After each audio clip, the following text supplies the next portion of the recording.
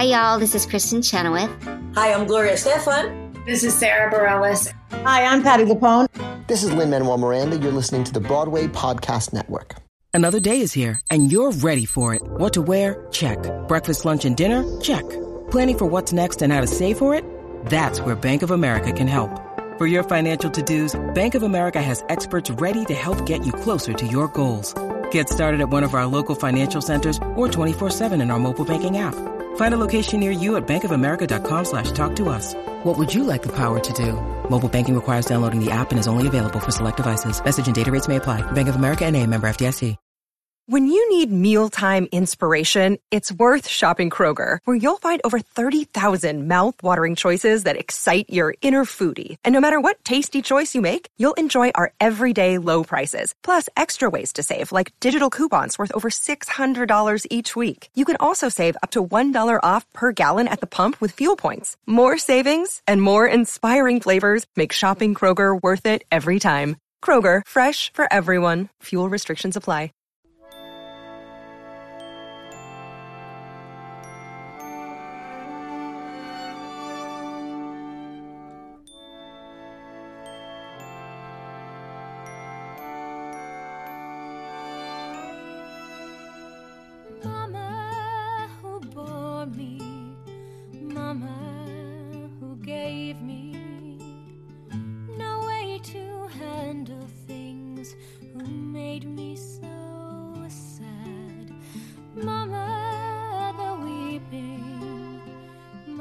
Hello, all theater lovers, both out and proud and on the DL. Welcome back to Broadway Breakdown, a podcast discussing the history and legacy of American theater's most exclusive address, Broadway. This series is called The Big Move, and it is covering shows that had so much success off Broadway, they just had to transfer to the Great White Way and try some luck over there. I am your host, Matt Koplik, the least famous and most opinionated of the Broadway podcast hosts, and with me today are Broadway podcast co-hosts. They are brothers. They are theater fans. They are the moment. The moment is them. One might say they've done the thing and continue to do the thing. Please welcome the co-hosts of Drama, Connor and Dylan McDowell. Hello, gentlemen. Drama. Hello. I'm Dylan.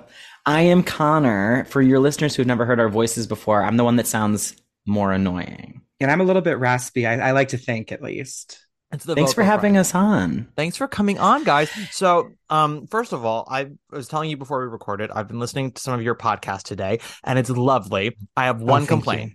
For a podcast called Drama, you're not bringing me enough drama. You're far too even tempered. You're far too kind and considerate. You ask your guest where you're meeting them that moment, like emotionally and mentally, if like what headspace they're in. You are far too kind and considerate. I don't like it. Your podcast should be called Nice People. Wow. This is you must be the only 1-star review that we've gotten on Apple Podcasts before. That is a really great critique. You know, when we started the podcast in 2019, I think we wanted to be a little bit page 6-y. And then we realized how small the theater community is and how people are so afraid of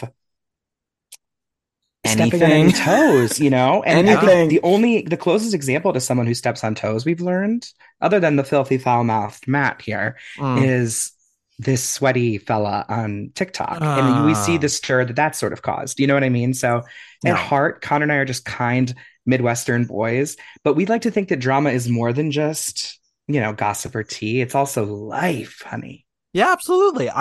First of all, you know you're famous when you get your first 1-star review on Apple, because it's no longer like friends and family. It's someone who found you, was not a fan, and you're still standing here. So bravo. I think this might be the first time we're hearing Connor and Dylan dip their toes into some of the, for lack of a better term, cuntiness of Broadway. We're not page 6 on this podcast. We don't really like to tell secrets super out of school. The only tea we tend to spill is the stuff that's like relatively well known in the community. Maybe some fans may not know, but like everyone in the community knows, it's out there. And you know, we opinionated. But on that note, first of all, I have 2 questions. One is for you, one's for me. Both of you have asked your guests, what is their Ring of Keys moment? I don't know what your Ring of Keys moment is. And for the listeners of my podcast who don't listen to drama, what does that mean? Oh my God. So my answer changes. We always say, like, do you have a moment or moments? And that's because I find that I still have them all the time. But if I were to really boil it down to when I realized, like, I love the community aspect. I love celebrity. I love Disney Channel original movies because it's like this.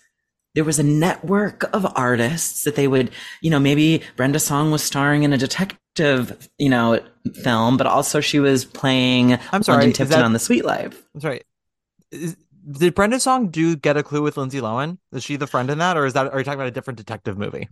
I actually don't know what I wasn't specifically referencing like a specific Brenda Song. She might have been the friend in that. She might have been. Connor, you cannot say details like that willy-nilly because these things exist in the DCOM universe. I think I just really want Brenda Song to play a detective in, she was in Get a Clue. She was? She had to have been, yeah. She had to be. Why else would I have said that? I don't know. First of all, we don't know. I think she was. She feels like the kind of sidekick to Lindsay Lohan at that time. Like she was young. She was in it? She was in it. Yeah, we love this. We love it. I love this. But no, I loved this. And then but you're watching Disney Channel, so you're not only watching them star in movies, have songs on the CDs that come out on Radio Disney, on the website, on DisneyChannel.com, where you can play the video games inspired by the shows, but also you're watching Disney and you see little like we're all just chilling behind the scenes vibes, like they're recording songs for charity, doing summer games where they're competing in the Olympics. So I really feel like DCOM culture skyrocketed me into loving the idea of like a community, a theater community, a troupe, this something you could be connected to, which of course the musicals were my favorite. Yeah. High School Musical, Cheetah Girls. So I feel like if I were to really pin it back to like Cheetah Girls with Miss Susan Egan. Period. On period. Sorry, and I interrupted you. Finish your statement. Oh, I just feel like if I were really to think back to like the youngest I was when I was. Wait, was Susan Egan in the Cheetah Girls? Wasn't she? No, she was Gotta Kick It Up. Never mind. Gotta Kick It Up. She was Miss Bartlett and Gotta Kick It Up. Thank you, Dylan. That was homophobia on my part. Connor, continue. I love that. No, I feel like that's where it began for me because then I was like, okay, Ashley Tisdale's slang is Sharpay, but she's very grounded and humble as a Maddie behind the candy counter in Sweet Life. So I would say that's it for me. But I was always interested in celebrity and the arts and drama, of course. So Dylan, what do you think?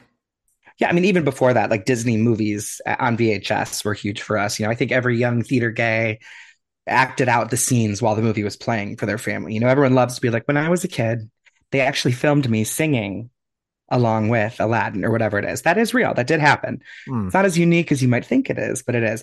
I'm going to go with a different one that I have been thinking about lately for my Ring of Keys, which for those who don't know, in Fun Home, it's when you realize maybe your identity, you identify with something.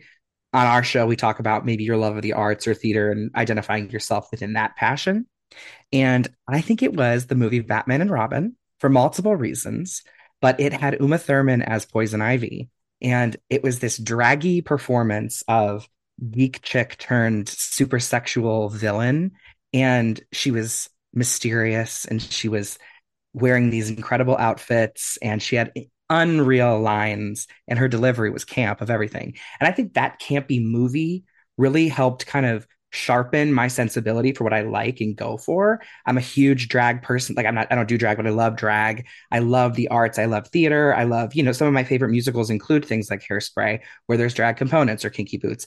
And so I think that was a moment where I was like, ooh, I love this. What else is there? And I can kind of trace back now looking at this. It all started with Uma, I suppose. It all started with Uma. I will say Uma Thurman in Batman and Robin is similar to me as Gina Gershon in Showgirls, of two women who know exactly what movie they're in and are the only ones who come out of that thing alive because they know exactly how to mediate their performance to the temperature of the film. I love both those answers. Thank you very much. Thank you. What's yours? The one that my family likes to talk about, I really have no memory of. It is Disney, surprise, surprise. When I was 3 or 4, I was a very hyper energetic child. I couldn't sit still. I cried a lot. I still cry a lot, but for different reasons. And when we were in Florida visiting my grandparents, my parents took all of us to see Beauty and the Beast on ice.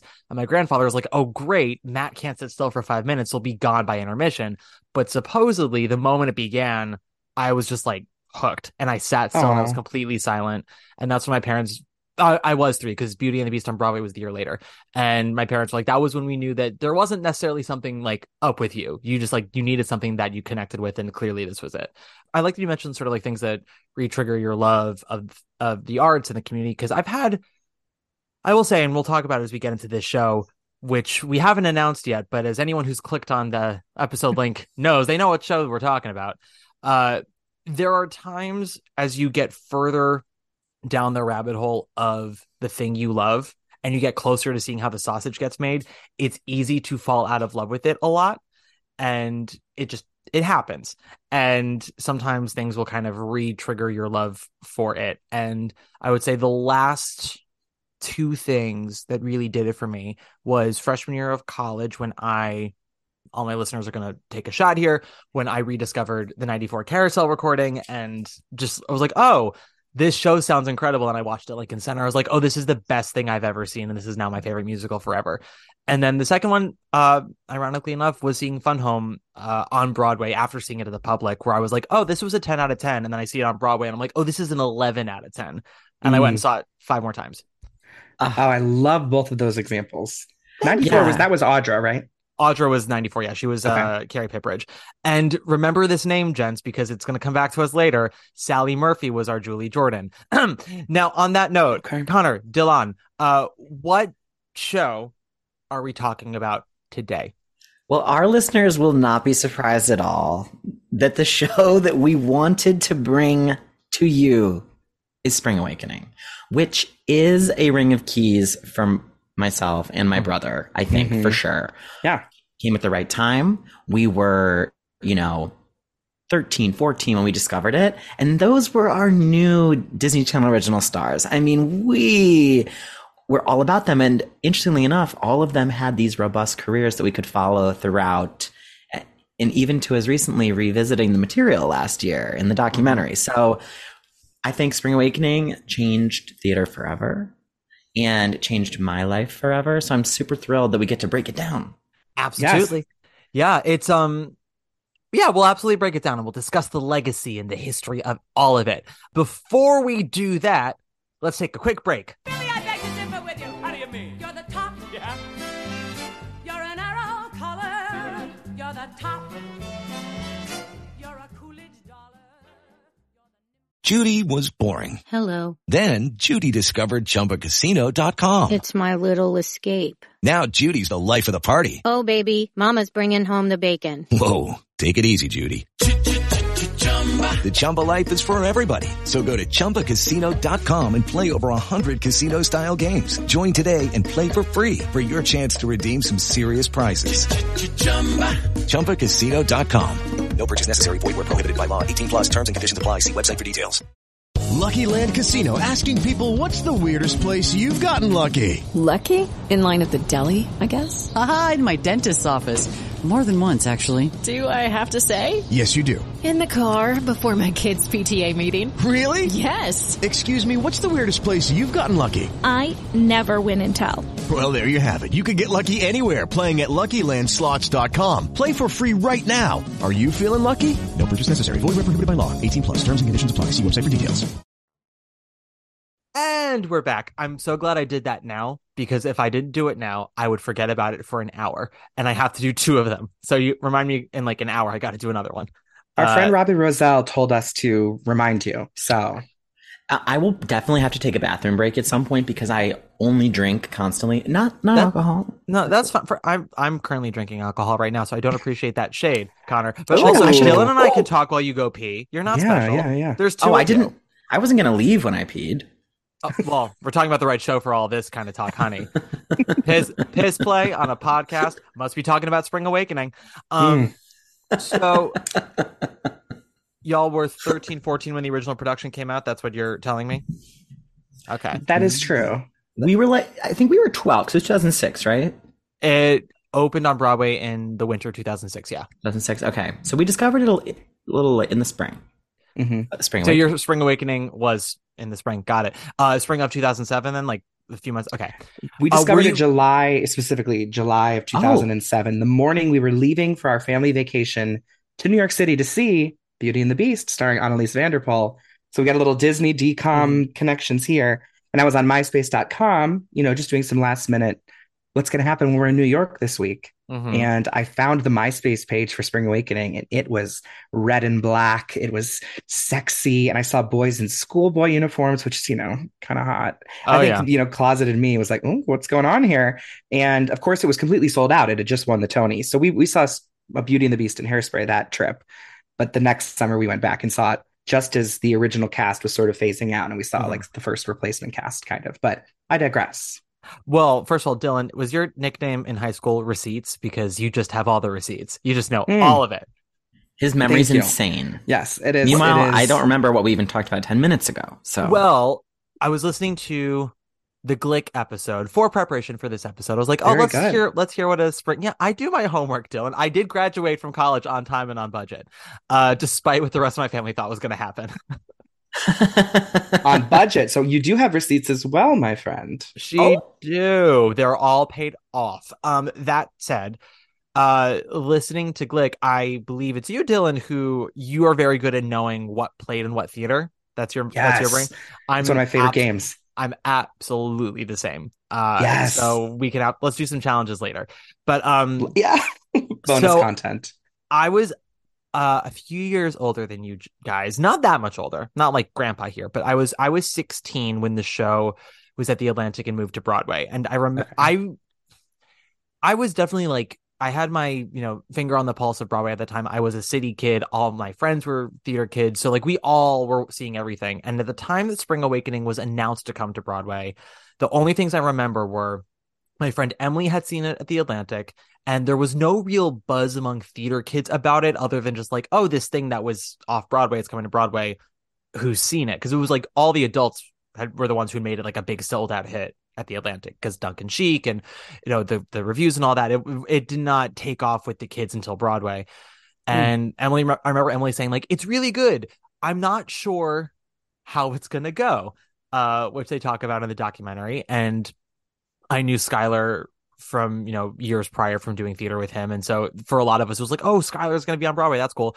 And then the other thing was, there was a moment where no one knew who was going to come to Broadway, because Jonathan Groff had just gotten cast as, I think, Jesus in Godspell at Paper Mill, and Leah Michelle had gotten cast as Eponine for the first revival of Les Mis. And the conversation was, well, who's going to replace them for Broadway? Because, I mean, you don't turn down those jobs. Right. And then both of them turned down those jobs to do Spring Awakening, which was like very big news. It's the second time a leading lady in a Michael Mayer musical has turned down playing Eponine to be in a Michael Mayer musical. Do you know who the other leading lady was? Yes, it was the role ultimately ended up going to Celia Keenan Bolger for Eponine, yes. But the first, so this is not that revival. I'm talking about the original Les Mis. Someone was supposed to go into the Broadway production of Les Mis for like a year or so as Eponine, and she turned it down to go into a Michael Mayer musical that was having an out-of-town tryout at La Jolla. I have no idea. Miss Sutton Foster. Chris Early. Wow. Chris Early. Yeah. She wasn't, and as we all know, she wasn't even playing the lead. She was understudying the lead. So, ladies and germs, let this be a lesson to all of you. If you get offered the chance to play Eponine, and then at the same time get a chance to be in a Michael Mayer musical, even if you're like the fourth swing to the left, take the Mayer musical. It's going to be good for you. You shut down. No disrespect to Miss Eponine. Thenardier, Eponine Thenardier, if you're nasty, but not her surname. No one calls her by her surname, and I'm like, Mademoiselle Thenardier, if you're nasty. Let's call her what she is. But yes, I remember that was sort of the big tea about that was everyone thought Leah was crazy for turning down a sure thing with Les Mis, when everyone's like, Spring Awakening, that thing's going to be gone by January. And they They stuck it out. They had a very rough go of their first like 6 months. They sort of hinted on this in the documentary, but they didn't really kind of explain that. Like they opened, I think, in November of 2006, and the Tonys were not until June of 2007. So they had about 7 months where it was like they were really kind of going by the skin of their teeth and just like praying and praying that the Tonys would work out for them. And it did. Spoiler alert, it did. Dylan, in a very, very busy year, though. I mean, it was a crazy season. Yeah, well, yes, it was a crazy season, and we will also sort of get into my Tony drama of this year. I have a narrative, gents, of tending to not root for the musical that's gonna win Best Musical, not by design. I'm always sort of rooting for the show that I feel like no one else is rooting for, and it kind of started with the 2004 season because I loved Wicked. I was a burgeoning Gaben, and so I loved Wicked. I thought Avenue Q was delightful, but I had just seen Carolina Change, and it blew my mind. I was like, I think I want this one. Didn't happen. The following year, Piazza. I was like, I want Piazza. If not Piazza, then Spelling Bee. If not Spelling Bee, then Dirty Brown Scoundrels. And guess what wins? Those are Jersey Boys? No, that was the following year. The year of Piazza. Oh, Spamalot won, which is not a bad musical, but it was the worst of the four. I know. I always forget that Spelling Bee didn't win. It didn't. It won book, which is fun. Okay. The wealth was kind of spread. Yeah, it was Spelling Bee won book, Piazza won score, Spamalot won musical, which is so odd. The following year was Jersey Boys v Drowsy Chaperone, Team Chaperone, odd V. We love Sutton Foster's Cooter Slam. Like that's. I'm pretty sure that woman has created more gay men than any gay man in the world. Like, yeah, no, I think you're right. Yeah, she has been a lot of our own Ring of Keys moments. Then for Spring Awakening year, I was Team Grey Gardens, and I think I was the only teenager at the time who was a theater kid who was Team Grey Gardens. Because when I tell you that everyone else, and I mean everyone else, was Spring Awakening, it was like with such a fervor that I almost lost friends that year. Wow. Yeah, and I wasn't anti Spring Awakening. I was She's just different. She's different. Yeah. Now, Connor, Dylan, for those who live under a rock or who are uncultured, what is Spring Awakening about? What's the plot? Who is she? Well, she's a young girl in 1892 Germany, basically. Not only a young girl, but maybe a group of young boys and girls who are living in this repressed, pre-war society. But it's based on a play written by Frank Wedekind, who was, very prolific of his time. And I think it ended up getting banned and different things like that. But it was sort of stayed within the zeitgeist as this revealing piece. And it was adapted by Duncan Sheik and Stephen Sater I think it was in the late 90s. And it's these kids who basically are going through their adolescence, puberty, some might even say, and confronting all of the different things that start to happen to you, whether it be, an identity type crisis or, your body is changing, your mind is developing, and the way that they intermingle with each other and the adults that sort of shape the society that they're in. And it's all scored by contemporary rock and roll / pop music, which creates a bit of a tension between this sort of classic book meets this modern music. And it won every single Best Musical award it could possibly win in 2007. Connor, rebuttal? Dylan dropped the mic, but I will say I think it's the only musical ever where there's someone masturbating for the entirety of a song that's a pop up-tempo. The entirety of the song, yeah, for sure. Yeah, the entirety, for sure. Yeah. Right. Yeah, I think we can probably name 3 or 4 where it's like a verse. They came too soon in those. I mean, Georg, that's a very specific wording, Connor. Very specific wording. Hanshin really went for it. He was edging for the entirety of that number, but no, for sure. Dylan nailed it. Dylan, I don't know how you did that. He did a wonderful job. Would we call it edging, or he's just constantly interrupted by his cock-blocking father? That too. Yeah, I was sort of looking into the play itself, because have either of you read the original play or never? No. Although I think we bought it for We one own of us. it. One of it got it for the other for like a birthday or Christmas because we were so obsessed. Mm-hmm. Yeah, But we I don't needed know if- everything. I don't know if we ever really got through the text. Yeah. It's well, and with all these foreign plays that get translated, the translation changes based on who does it. It is an odd play in the same way that like, and I hate to, bring it back to all the things I love, but like to mirror it with like Carousel and Lilium, right? Like I know people think of Spring Awakening the musical as sort of an odd duck, and she is. And I very few musicals I would argue like objectively perfect. We can always find things to acknowledge and we shall in a very constructive way. But reading the original play earlier this week, I have to give Steven Sater some credit because the original play is odd. It's extraordinarily bleak. He makes a couple of changes for the better for a musical, I should say. The play opens with Wendla in her like little schoolgirl doll Her dress kindergarten dress, Her as kindergarten her mother dress. says. Yeah. It gives me very Suri and 30 Rock vibes when Tina Fey tells Suri Very like, much. She's like, yeah, like you need to wear like this like giant cardigan or whatever. And Suri's like, I can make this hot. And she basically like turns it into a bra of some sort. That's Wendla's like, oh yes, the dress that fit me when I was 10. I'm wearing it now as a 14-year-old, so it barely covers my vagina. That scene opens the original play, but then it goes into basically Wendla and her mom. She says to her mom, like, you ever think about death? And then it just goes into the next scene. The whole scene about like the stork and how do babies get made, that's way later. I think that's like end of Act 1. And yeah, a whole lot of other stuff. The character of Anna of the 4-girl group is not in the original play. It's just Marta, Taya, and Wendla. Ilsa, of course, comes in later. The Melchior Wendla storyline is way rougher. Right.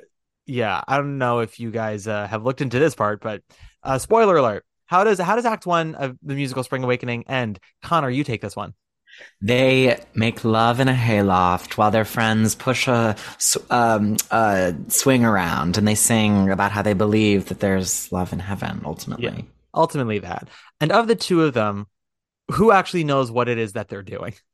The boy, Melchior. Melchior understands what sex is and how it works and the consequences of doing it, whereas Wendla has absolutely no idea.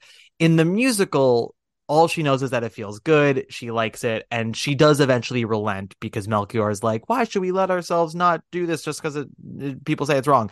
In the play, we hate to, say this word too often, but like in the play, it's fully a rape. Whereas in the musical, it's a little more gray area because like while she is enjoying it, she doesn't actually know what it is that they're doing. And that is its own form of sexual abuse.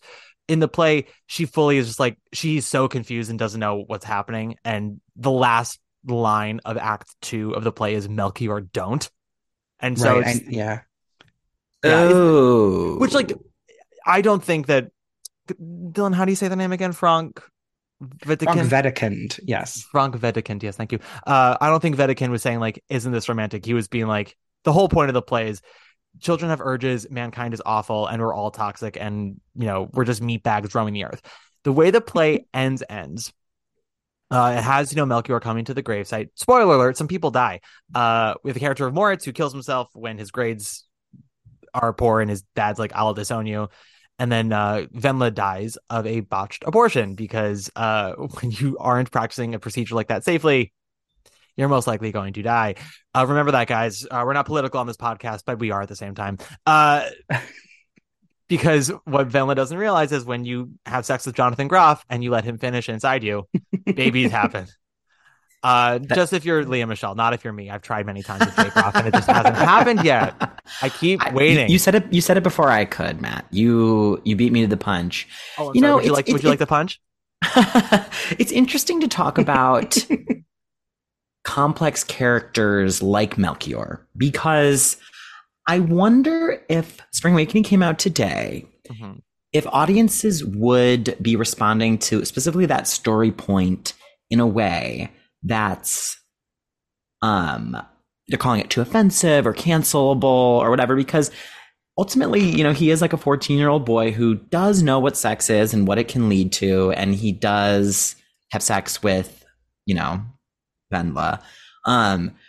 And I'm not saying I condone that act, but I am saying I do like in art when there are characters who are making mistakes, imperfect, being complicated, making the audience think this is wrong or this is right, or, et cetera, et cetera. And I wonder, when Spring Awakening came out in 2006, it would have been a totally different conversation, which I'm sure still happened. But I imagine now audiences would probably be like, no, there's a rape in that show, a deliberate rape from our hero. And I think audiences would probably think of it differently. Don't you guys think? Yeah. Oh, yeah. No, that's a good way of putting it. Yeah. Well, first of all, my ultimate annoyance with quote unquote theater criticism is when people say something is cringe. I don't think that's an actual criticism. We have to discuss sort of the intention of a moment. And again, you're talking to someone whose favorite musical is Carousel. And so, I would argue a show that's ultimately about how like people who are unhappy and are drowning make really messy, awful decisions and keep making bad decisions, and it blows up in all their faces. And then it's like, well, how do you put yourself back together after everything's fallen apart? And Spring Awakening is a little bit the same way. And ironically, Connor, with what you bring up, like the show was controversial when it first came out in the early 1900s, and the musical was controversial as well. And it still remains controversial. And it's ironic because the whole theme of the show is like, well, if we don't talk about these things, they're still going to happen. Just it's going to happen with much more dire consequences. So we at least have to talk about it. Yeah. And yeah, I mean, for sure. Yeah. And the musical, I think, is a little more empathetic to the characters and Melchior in particular. And like, you can't have Jonathan Groff as your lead and have him just be like a toxic rapist. I mean, you could. Right. That's we in some ways we love this casting, but as Melchior is like our hero, it's a little more gray area because there's love in the musical, whereas the play there isn't much love. He's a bit more of kind of a blowhard kid, and the play ends not with Venla and Moritz's ghosts, but with Moritz's ghost with his head blown off. So he's carrying his head, and you better believe they make jokes about it.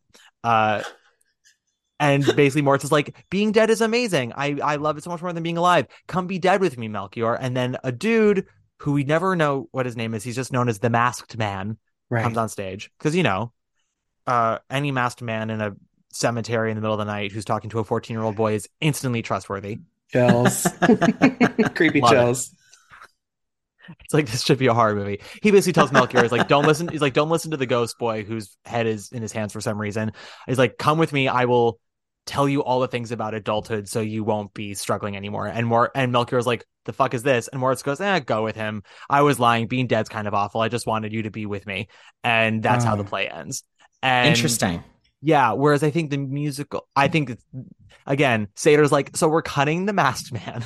It's like, what if we brought back Venla? Because, we need to bring back our leading lady and we put a song here. And it's a lot more hopeful. Whereas the play, it's a little kind of foreboding. That's not the right word, but it sounds right. Interesting. And I think they remove any element of Moritz trying to convince Melchior to take his own life, because him and Venla appearing, they each sort of are like on his shoulders, but they're not devil and angel, in my opinion. They're both kind of saying there's more to learn, there's more to experience in life. Yeah.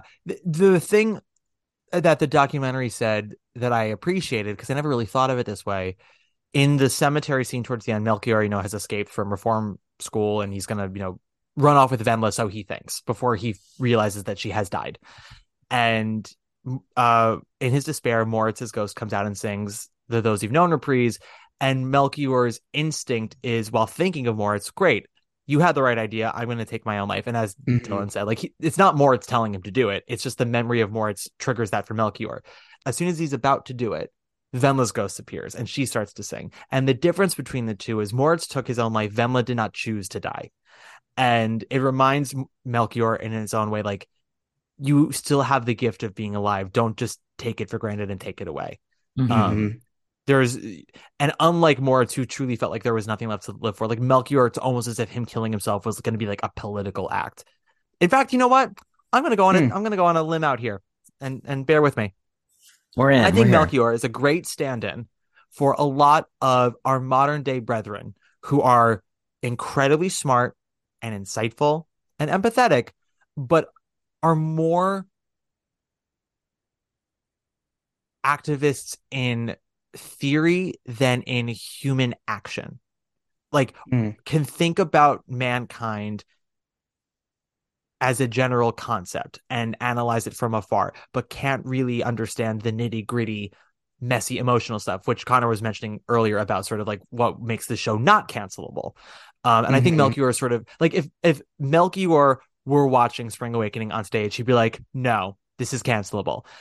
That Act One Melchior would be saying this. By the end of the show, I think Melchior realizes that the musical Spring Awakening is not cancelable. And I think in the movie version, it ends with him writing the play Spring Awakening.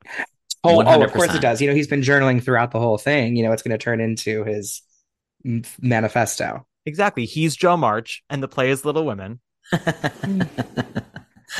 Actually, that's interesting. The movie that's been circling the drain for years, that who knows if it will ever actually happen. But yeah, we need, well, in fairness to the play, the one director who was circling it was Mick G.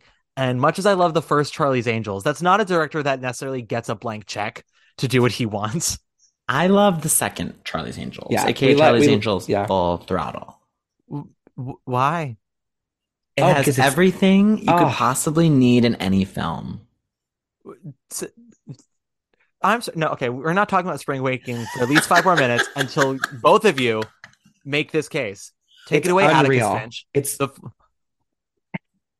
There is not a better film. There's girl power, there's cameos, there's sexuality that's owned, not exploited. There's a fallen angel. Yeah, Pink is in it, Demi Moore is in it, Drew Barrymore, the Olsen twins. You've got Shia LaBeouf. Is his career's about to take off? It's camp. It's about sisterhood. And you have Jen Aniston's ex with the gray sweatpants, Justin Theroux, doing an Irish accent. But you got hot men. You have incredible stunts. You have John Cleese misinterpreting innuendos. Well paced. It's camp. There's a whole musical sequence at a strip club to the Pink Panther theme. An end credit sequence that calls back to scenes seen and not seen in the film. Any Way You Want It by Journey. I mean, it's got everything. Except for a cohesive plot. Perhaps. They're going for the rings. They have to get the rings. They also have Melissa McCarthy. I mean, it's so good. Bernie Mac. To be fair, I have not seen the film in about 18 years. The thing I remember is what's his face from Back to the Future, the creepy man, the one who plays Michael J. Fox's dad in Back to the Future, with his hair thing. He loves to pull the hair of women and sniff it, which Crispin Glover, I think, is the actor's name. Crispin Glover, yes, and I've been there. I've done the hair pull out and sniff it because you only live once. I did hear that about you. Thank you very much. But there's a moment with him and Drew Barrymore where they almost kiss and connect, and then I think he gets murdered. Right? He does. And Drew Barrymore lets out a scream. They scream at each other. Yeah, she's Claire Danes in Romeo plus Juliet, and he's Leo in Romeo plus Juliet. And I'm like, girl, you just started to like him 4 seconds ago. Right. I just remember seeing that, being like, I'm sorry, what movie are we watching? I will say, in its defense, it is the rise of Demi Moore, and she, speaking of an actress who knows what film she is in and rising to the challenge, she does the damn thing. She does. She absolutely does. I love that movie. We should rewatch last cameo. Carrie Fisher is in it as Mother Superior. Anyways, we'll move on. Speaking of, what?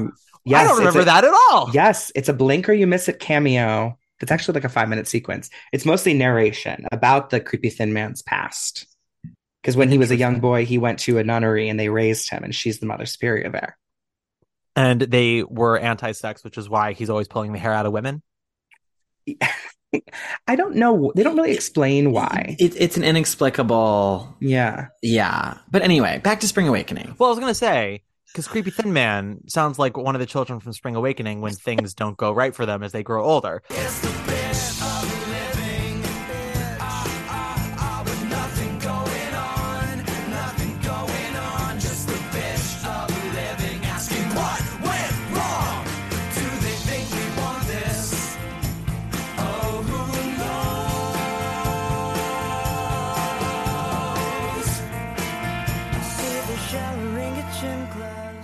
What is a song that you keep coming back to in this show?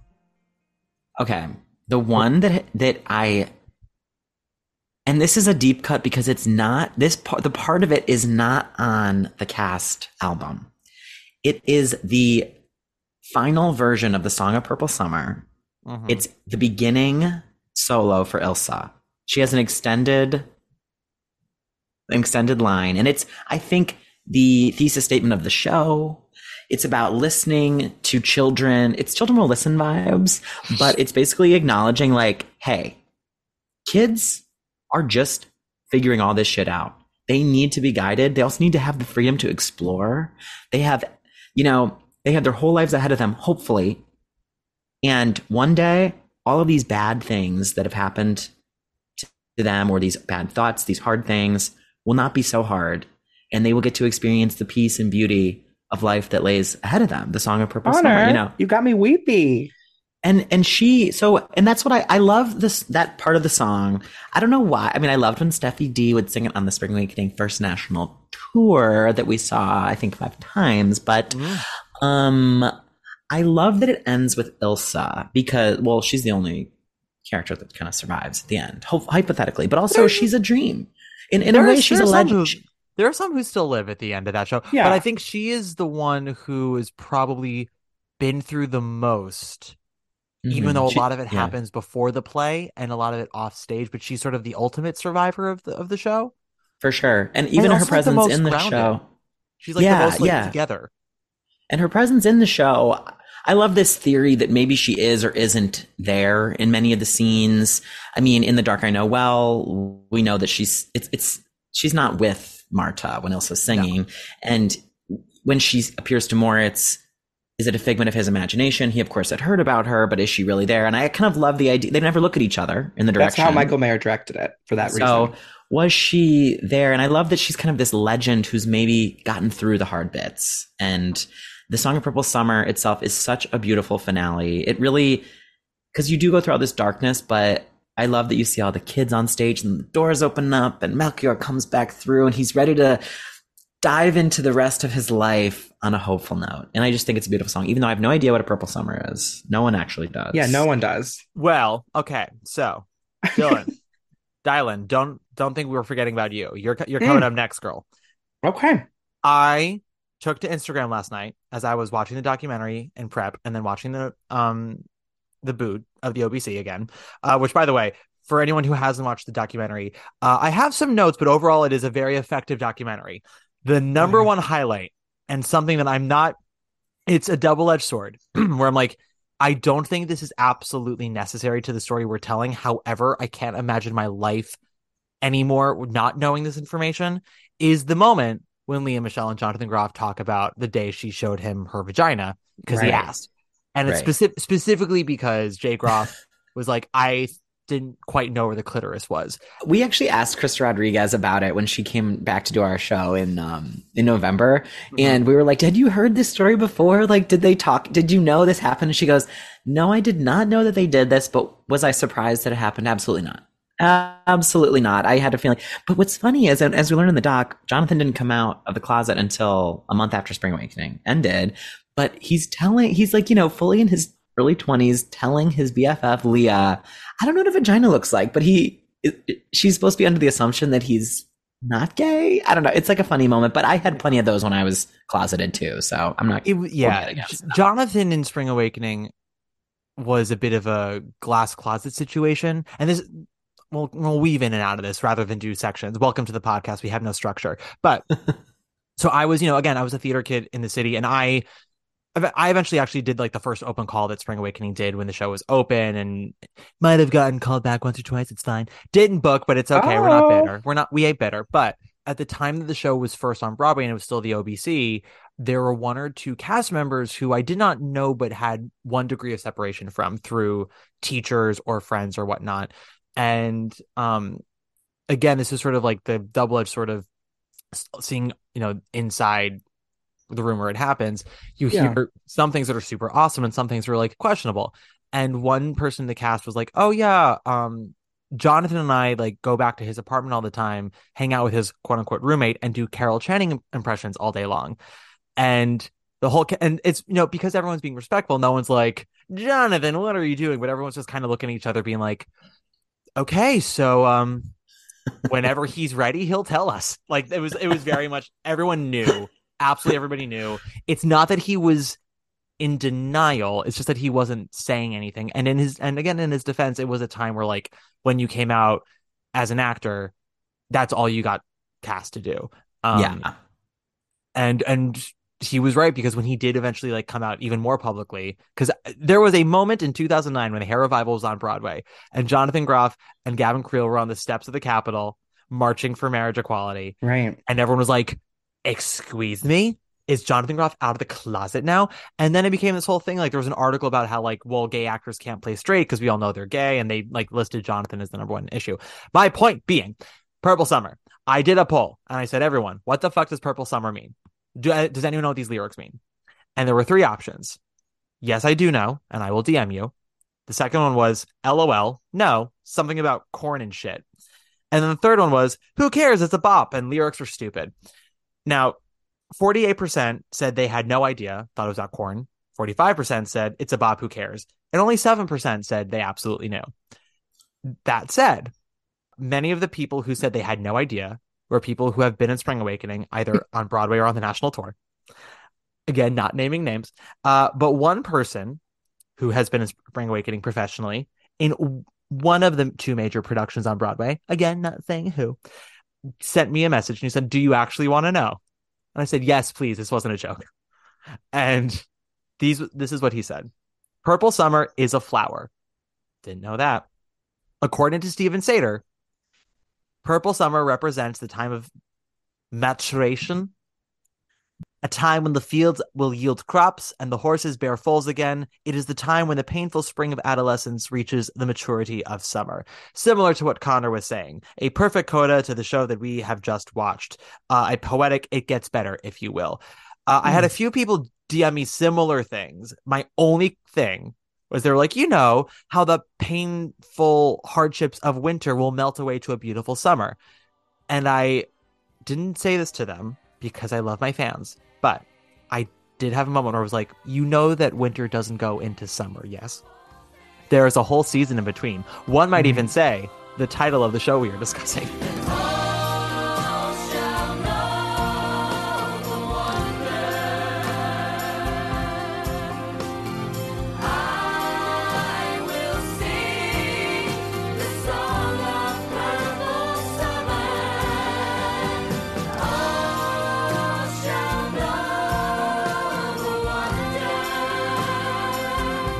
It's essentially it gets better. And I think in the documentary, Sater talks about like purple being sort of like the color of a bruise. So you're bruised, but you're going to heal and you'll move on. And yes, yeah, it's all freshman lit and we're not mad about it.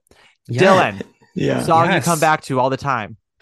This is a mostly no skips album for me. And I have to say it changes constantly, but I will say The Guilty Ones is probably my favorite song. I'm such a ballad queen. I just I think Leah's voice has never sounded better than on that album. It's so gentle. It's this gentle part of her voice. And I just think it really captures so much of the show. And it was a song that was later added, but it is just so beautiful to me. And the staging is incredible in the original staging that was on Broadway. It's this Act 2 opener sort of interlaced with a church sermon. And it's them kind of grappling with, what did we just do? Should we feel terrible? But it's a way from what I've learned over the years, it was a way for the writers to communicate that it wasn't rape and that they both feel good about what happened. And, even though their bodies might be guilty for committing this sin, that their minds and hearts are still comfortable with what happened because maybe it was love. Yeah. Or something new. Yeah. It's much more of a gray area. There's the political element of knowledge that makes it tricky, but it is consensual in a lot of ways. Guilty Ones, first of all, that's the nickname for Spring Awakening fans, as we know. Absolutely. They're in the room with us now. all of the Guilty Ones are here. Everyone? Yes, yeah. In a way. That was perhaps one of the only songs. So when I saw it on the B-Way, with the original cast, no big deal. I'm just old and I lived in the city. It's fine. But city kids. Us city kids, I'm telling you. That was the only number when I saw it pretty soon after it opened to like a 70% full Eugene O'Neill theater. And there were a couple of, I went with my grandmother, by the way, God bless Nanny for, this is the same woman who took me to Piazza and Caroline Interchange. So she like, oh, good woman. Cultured. She is a cultured fuck. She loved it. I remember she loved it so much. And I was like, it's cute.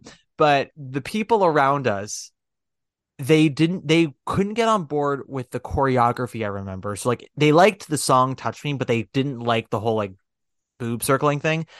And the only number that they actually all audibly started to laugh at was Guilty Ones. And I don't know why. I think it was just the visual of Lea Michele having just been plowed out of her mind. And Jonathan Groff asking if she's too wobbly or whatever. And her immediate reaction is to pull out a microphone. I understood it. I got the vocabulary, especially because at that point we'd seen it done so many times. But everyone else around me was like, girl, let's talk. And she was like, about to sing a song.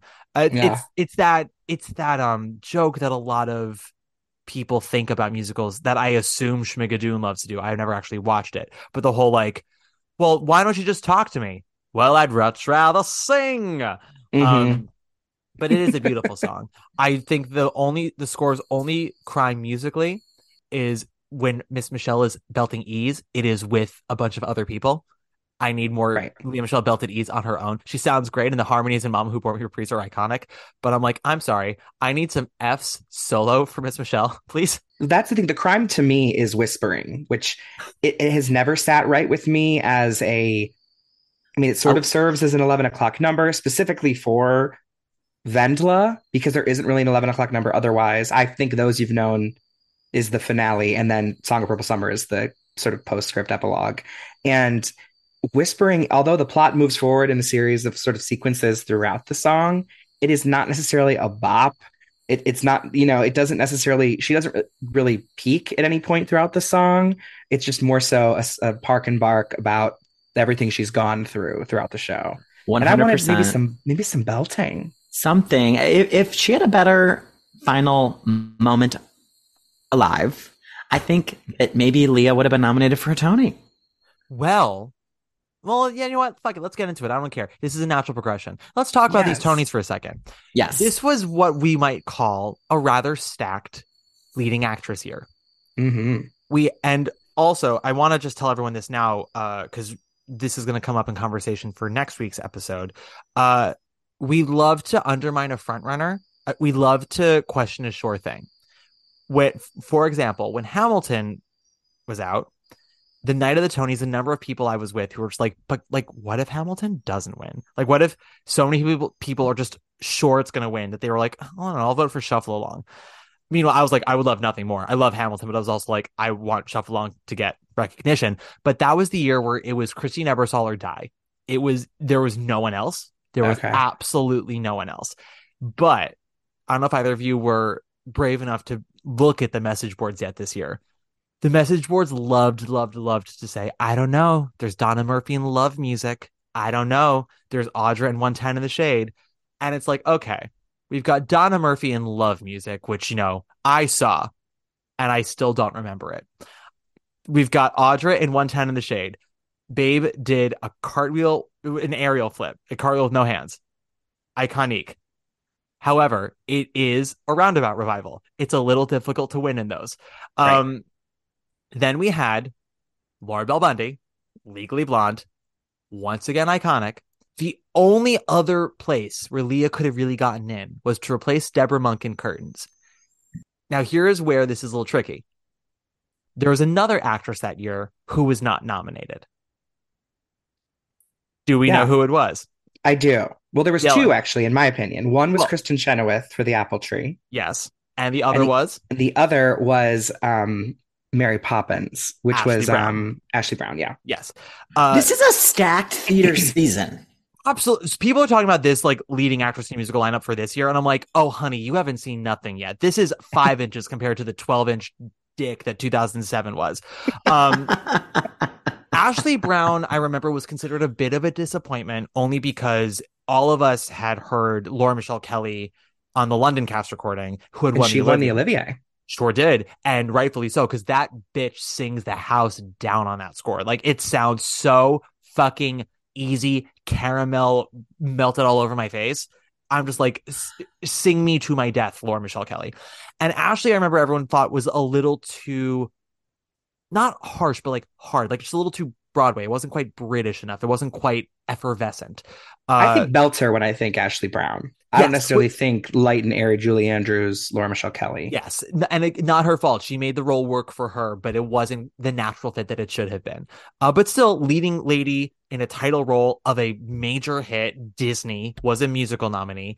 And then we had Chenoweth, who was the sole reason that Apple Tree came to Broadway from Encores, and like one of the hardest roles in musical theater, one of the most like shadow of the original looming over at Barbara Harris in the Apple Tree. So for Chenoweth not to get in, I'm like, I hear you, Dylan. And like, I do think I agree with you as well, Connor. Like, if Venla had one more like before I go moment, I think Leah would have had a shot.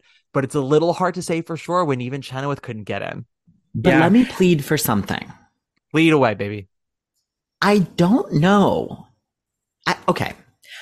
Vendla is technically the leading female performance in the show, but I would say she's got as much stage time as Moritz and maybe less to do vocally even than Moritz, because she doesn't have Touch Me solos. She doesn't have bitch, there are things, I don't even think she sings. Yeah. So I wonder if they could have figured out a way to put Vendla in featured actress. It would be category fraud. But if you're looking at who has stage time on this and she's in it just as much as Moritz, why not? It's Melchior's story. Well, then on that note, let us look at featured actress in a musical, shall we? We have the winner, Mary Louise Wilson in Grey Gardens, who was never not going to win. We have Orfeh in Legally Blonde. Amazing. My winner. Oh, well, you're young. We have Rebecca Luker in Mary Poppins, which I remember at the time everyone was like, oh, okay. No one was mad about it, but it was a little odd. Well, she got to sing being Mrs. Banks. I mean, and that's just, It felt right. No one was mad about it, but it felt more like, Rebecca Luker, we like you. We don't necessarily love your show. Yes, so it was Orfeh, Mary Louise Wilson, Rebecca Luker, I think Karen Ziemba for Curtains, who I remember she had a major dance piece in Act 1 of Curtains that just was like reminding us all that she was Karen Ziemba. And then who was our fifth? Charlotte D'Amboise, in Chorus Line, which that is technically where Cassie should be. Talk about category fraud, Donna McKechnie. Right, because the Donna McKechnie won for lead. Sure did. But sure did. But then we wouldn't have gotten the incredible win for Emily Gilmore in featured back then for. Absolutely. And Kelly Bishop deserved that Tony. Sheila, right? It was Sheila? Mm-hmm. Sheila Bryant. Okay. Sheila Rosemary Bryant, which she really hates. Right, of course. Yes. Your brain is amazing. Thank you. I had no friends growing up. So. But Leah, I don't know. Was Leah good in the show? I didn't get to see her, so I don't know. That's the other thing. I remember at the time, so Leah, she was on the posters with J. Groff, right? It was them. They were the marketing of the show, and they were the face of the show for a very long time. So there was sort of a feeling of Leah, Jonathan, and John Gallagher Jr. were like the trio. Mm-hmm. And I know she got a Drama Desk nomination, but it still kind of felt like everyone was really just talking about the boys more than they were talking about her in terms of performances. And even though she bared her boobies. Wow, that's really something. Listen, Kelly O'Hara did the same thing, and she didn't get nominated for Dracula, so sometimes you don't show your chesticles if you want to be taken seriously. But Ivy Lynn did it in the Bombshell musical on Smash, and ultimately, spoiler alert, won the Tony. Yes. So, but anyway. But she did have to live in the Smash multiverse, and I don't know if that's really a win. Tough to digest that one, Matt. Tough. Yes, tough, a tough, world tough. where Catherine McPhee is considered special. I don't know if I want to live in that world. Mama who bore me, mama who gave me no way to handle things, who made me so sad. Mama the weeping, mama the angels, no sleep in heaven or Bethlehem. Some pray that one day Christ will come a-calling. Anywho, watching the bootleg again, I don't know if I necessarily think Leah was great in the show. Her acting has improved a lot since Spring Awakening. Have you seen her in The Girl? That is funny. We have. She gave the performance of the season in Funny Girl. Oh yeah, no, she's incredible in the show. And by season, I mean, yeah, it's a new season and she's still giving. You know, no, any season. So this is another part we can talk about, and we'll tread lightly because we know people. We don't want to put anyone on blast. We don't want to share any information that no one consented to sharing. But, sure, Leah has had a lot of backlash against her for a lot of things that it came out of the woodwork about her behavior over the last 20-ish years. A lot of which, honestly, I was not there for, but I have confirmation from many sources. True. I love people learning and growing and becoming better.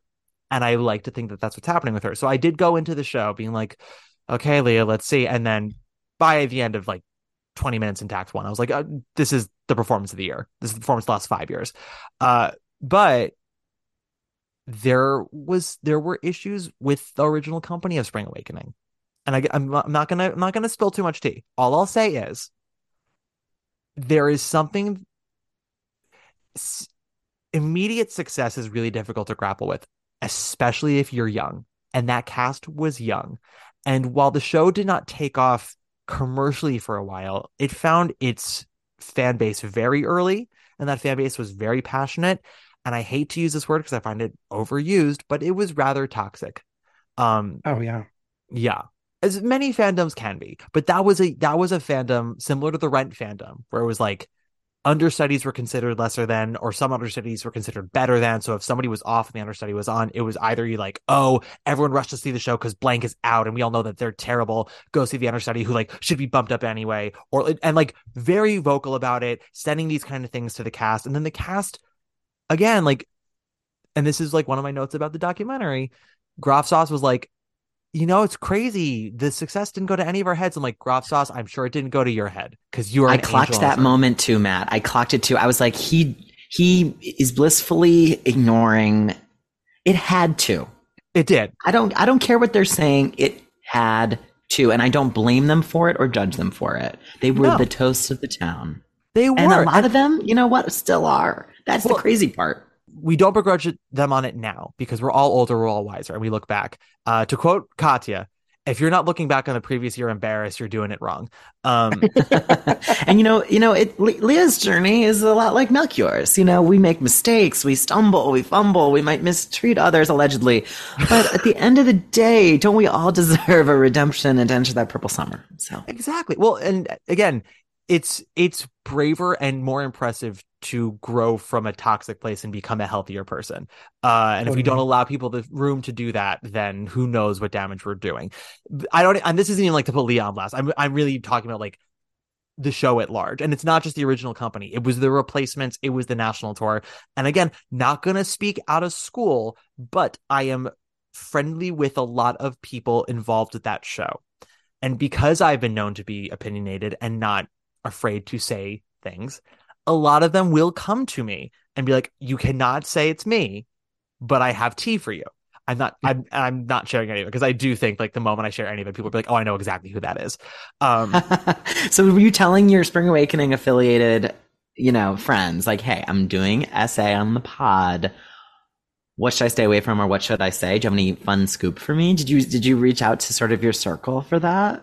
I didn't even have to. I posted on my story yesterday. About the documentary. They all fucking flooded my DMs, and I was like, "Do you want anything to share?" And they're like, "Not to share, but I'll tell you." And some of them were a little more guarded. Some of them fully said stuff, but that show, it was a blessing to everyone involved with it. Right? It launched so many careers. It opened doors and amazing things, but there is a little bit of a Vaseline over the lens in that documentary, especially with Groff. And I think because with Groff, he is truly an angel on this earth, and maybe the one person in all of Broadway that you will not find a single person in this world who has a bad interaction with him. Even the nicest person you can think of, there's a disgruntled usher or a merch person or someone at the stage, or it's they caught them on a bad day, and it's Shara Renee Scott wouldn't sign my playbill because she had a head cold, that bitch. Like it's even something as simple as that. Jay Groff is the one person where you're never gonna hear that. But it is a little like, I'm sure it wasn't bad for you, babe, but like all it takes is one little poke. And the only reason I bring this up is because it's ironic connecting it to Spring Awakening, which is the whole, we don't like to talk about the things that make us uncomfortable, the things that feel unpleasant, but you kind of have to if you're going to make it through, right? Right. Yeah. Totally. Yeah, and you know, for whatever happened back then, I think that when they reunited, it was, you know, last year, 2 years ago for the documentary. They were adults now. You know, they'd lived whole lives, and many of them were still in high school. I mean, a few of them were still in high school when Spring Awakening was even on Broadway. And, you know, of that main group, I have to believe that, you know, they all had to come together on a certain common ground to do that reunion. You see pictures of a lot of them being moms now, and a lot of them still being friends and things like that. There's people you don't see in those photos that maybe were more out of the spotlight, like those Springs and understudies and people like that who, you know, obviously weren't getting the huge attention at the stage door or things, or maybe fan letters, but certainly everyone had their fan, you know, someone was everyone's, how to put this, got that last bit. Someone was someone else's favorite at all times. You know what I mean? Everyone had their faves in the cast. Yeah. And so I definitely think no one was probably ignored, but I know there are certain people that we've even had on our show who talk about being in the first replacement cast of Spring Awakening and the fans being horrible to them and saying things like, you weren't as good as so-and-so, or we miss the way that Remy Zakin would sing this line or whatever. Yeah. So it's just like, you know, people don't know how to talk. And I think that the Guilty Ones environment created this insane virtual stage door and community that even I, at a young age, was like, oh, you don't walk up to someone at a stage door and say, so where were you on your vacation for 2 weeks? Or, oh, we heard that you know, are, you know, gluten-free, or, you know, like weird things like that. It's like all the lines were sort of torn down because of the Guilty Ones. And I don't know. Yeah. So in the Rent episode, we kind of talked about this. Like, that was the show where fandom changed. Broadway fandom changed. And I think part of that is because of the internet, right? Where it was no longer just, oh, you liked the show and you saw it when you could. It was, now I got to know everything about the people in the show. Now I have like ownership of the material and the roles and the company members. And that just kind of got worse and worse. And Spring Awakening, I feel like, was sort of the crystallization of stage door fandom culture as we know it today. As Dylan was saying, you know, it's not just you have to have an actor in the show you like. It's, oh, I need to know everything about them. I need to know what their favorite candy is. I want to know who they're dating. I want to send them gifts. And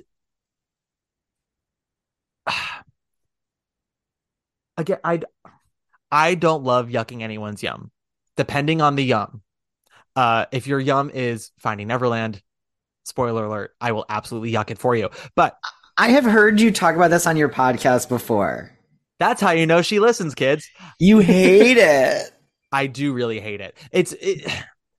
There are shows that I don't think are very good, but I recognize that effort was made. And it's so difficult to make a show, right? It takes so much time and effort, and amazingly talented people have made bad shows in the past. People rarely try to make a bad show by design. I get angry if a show isn't good and I feel like no actual effort was put in. If I feel like it was done by committee and it was purely done to like become profitable. And Finding Neverland is the number one example of the last like 20 years I can think of, where like I sat there and I went, no one tried to make this a good musical. They just tried to make it a marketable musical. And I was furious, but the glitter storm was great. Laura Michelle Kelly died like a pro.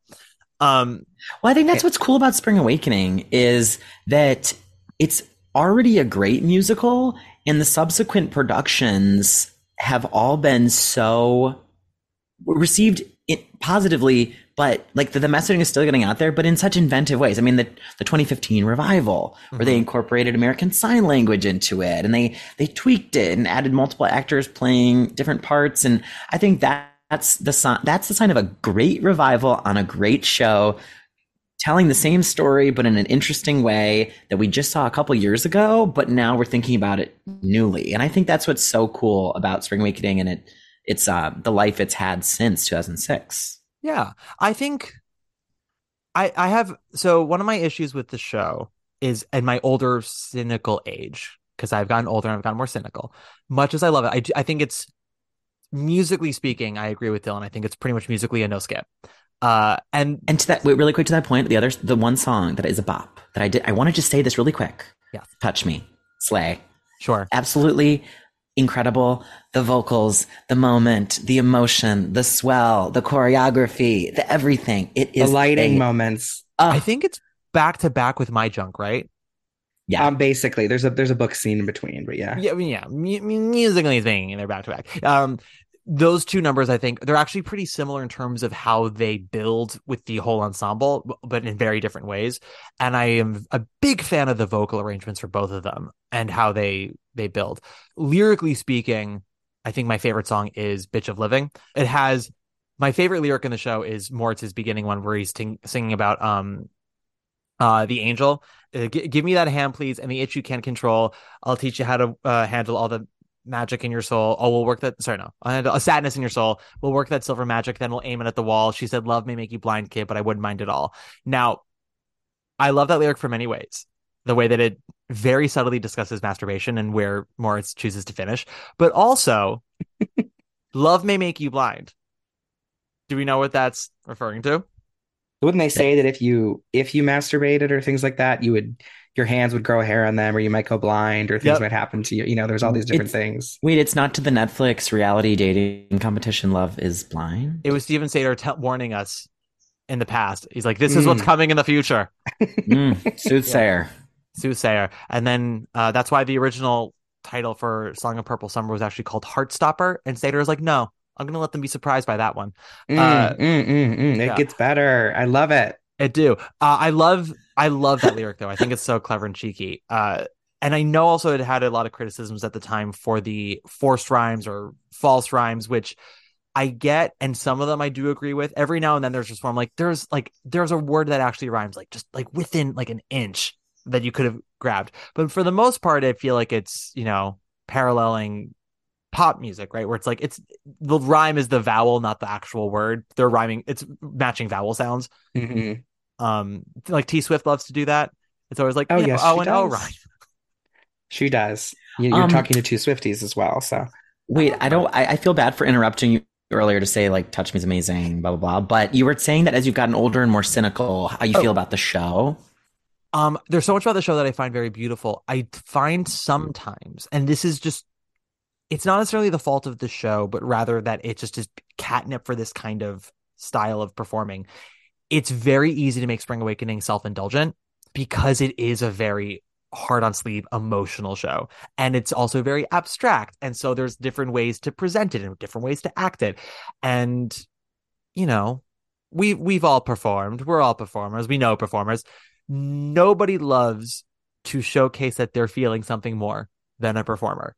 There may be an actor who I saw in a Broadway revival of a play a few years back in an acclaimed revival that they did not get nominated in. And they did something that gave me such Spring Awakening vibes, but it was done earnestly. And it was the hand to face, down to neck, down to chest, down to stomach of just I am feeling so much right now. And who was this in what revival? Oh no, barf. Oh, yeah, and he didn't mean it sexually, but it's more the emotions. Yeah. The emotions are so overwhelming. They have manifested in my hand, and my hand must caress my whole body. And that is such lazy acting, in my opinion. 1000%. But that shit is so easy to do in Spring Awakening. And so what I love about the original production and I've talked about this on the podcast many years back, so y'all will have to go back 5 years to find this. I did not love the last revival, not because of the ASL, which I thought was so well incorporated and really did bring a new vibe out to the show and new messaging, which I loved. It was just on a technical musical theater level.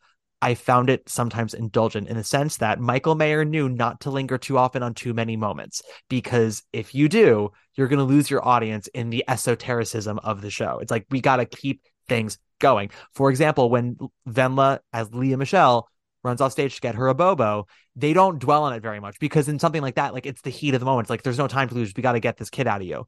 And so it's very frightening.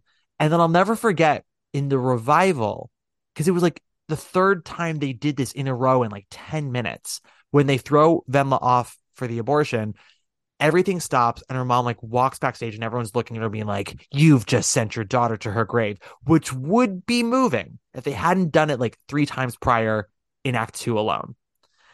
And that was just me forgot about this. Yeah. And I just remember sitting there being like, see, like this is where, and Michael Arden is a very good director. And I want to say that now because everything he's done since Spring Awakening. And I don't think he did a bad job of Spring Awakening. There was a lot I liked in it.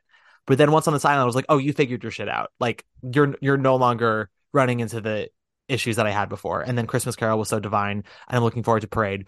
But that was something I was like, someone needed to sit there with Michael and be like, okay, in order for this moment to land on a musical theater chemical level, where it's just like, add the ammonium, add the sulfur, whatever. I don't go to school for chemistry, but you know, where it's like, it's balancing. Like, okay, for this moment to land, we need to cut the previous 2. Totally.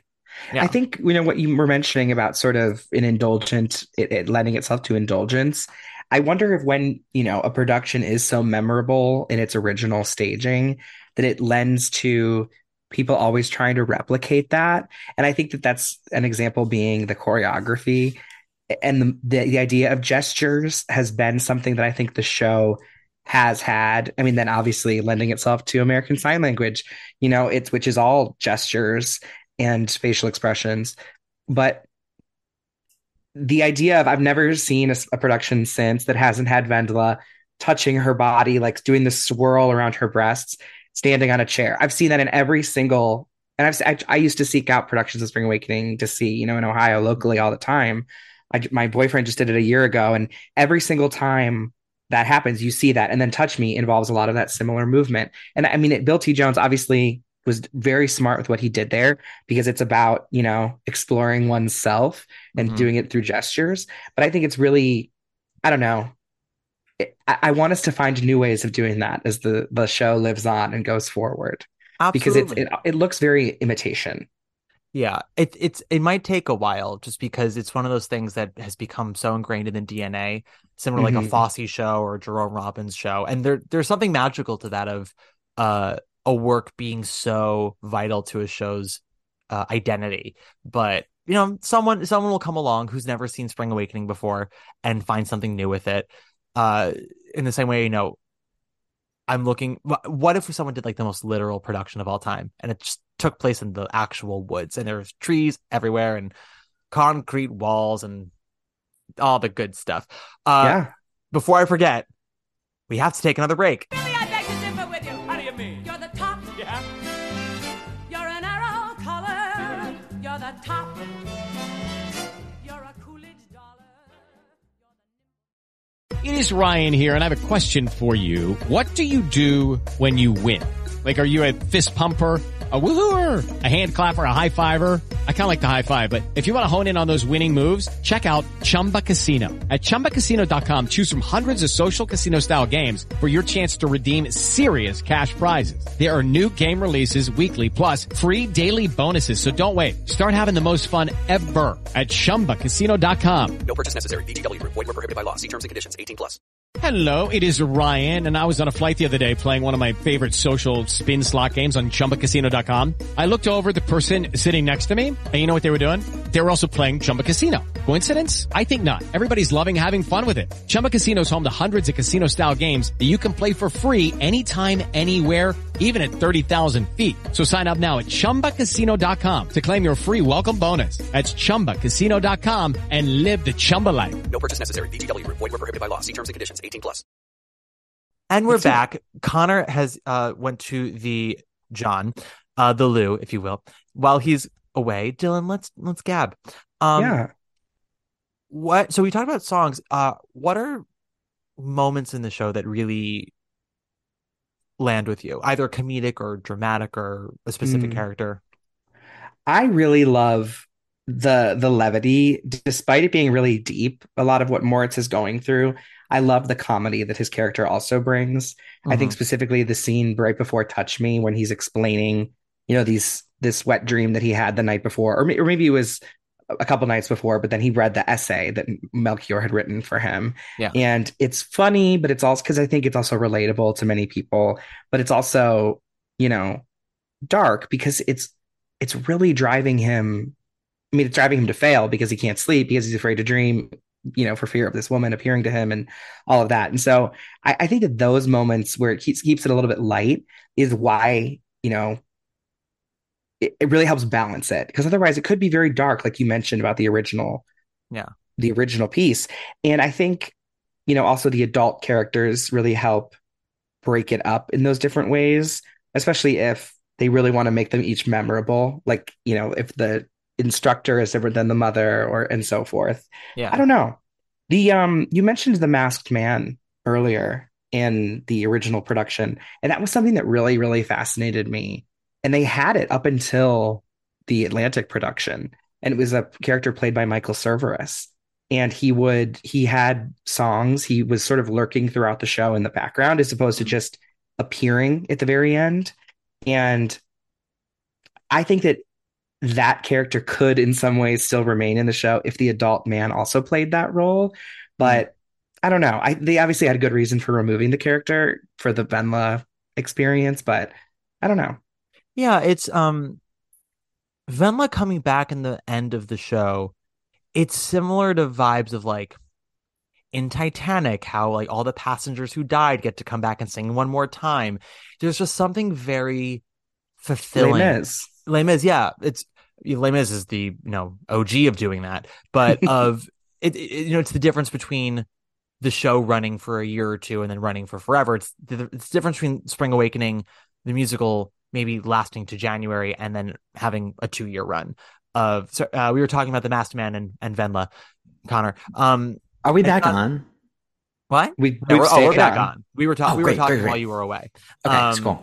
We don't need you. We don't need a man. But yeah, there's something very emotionally fulfilling about watching Venla getting a chance to come back and sing one more time, even if it's as a ghost.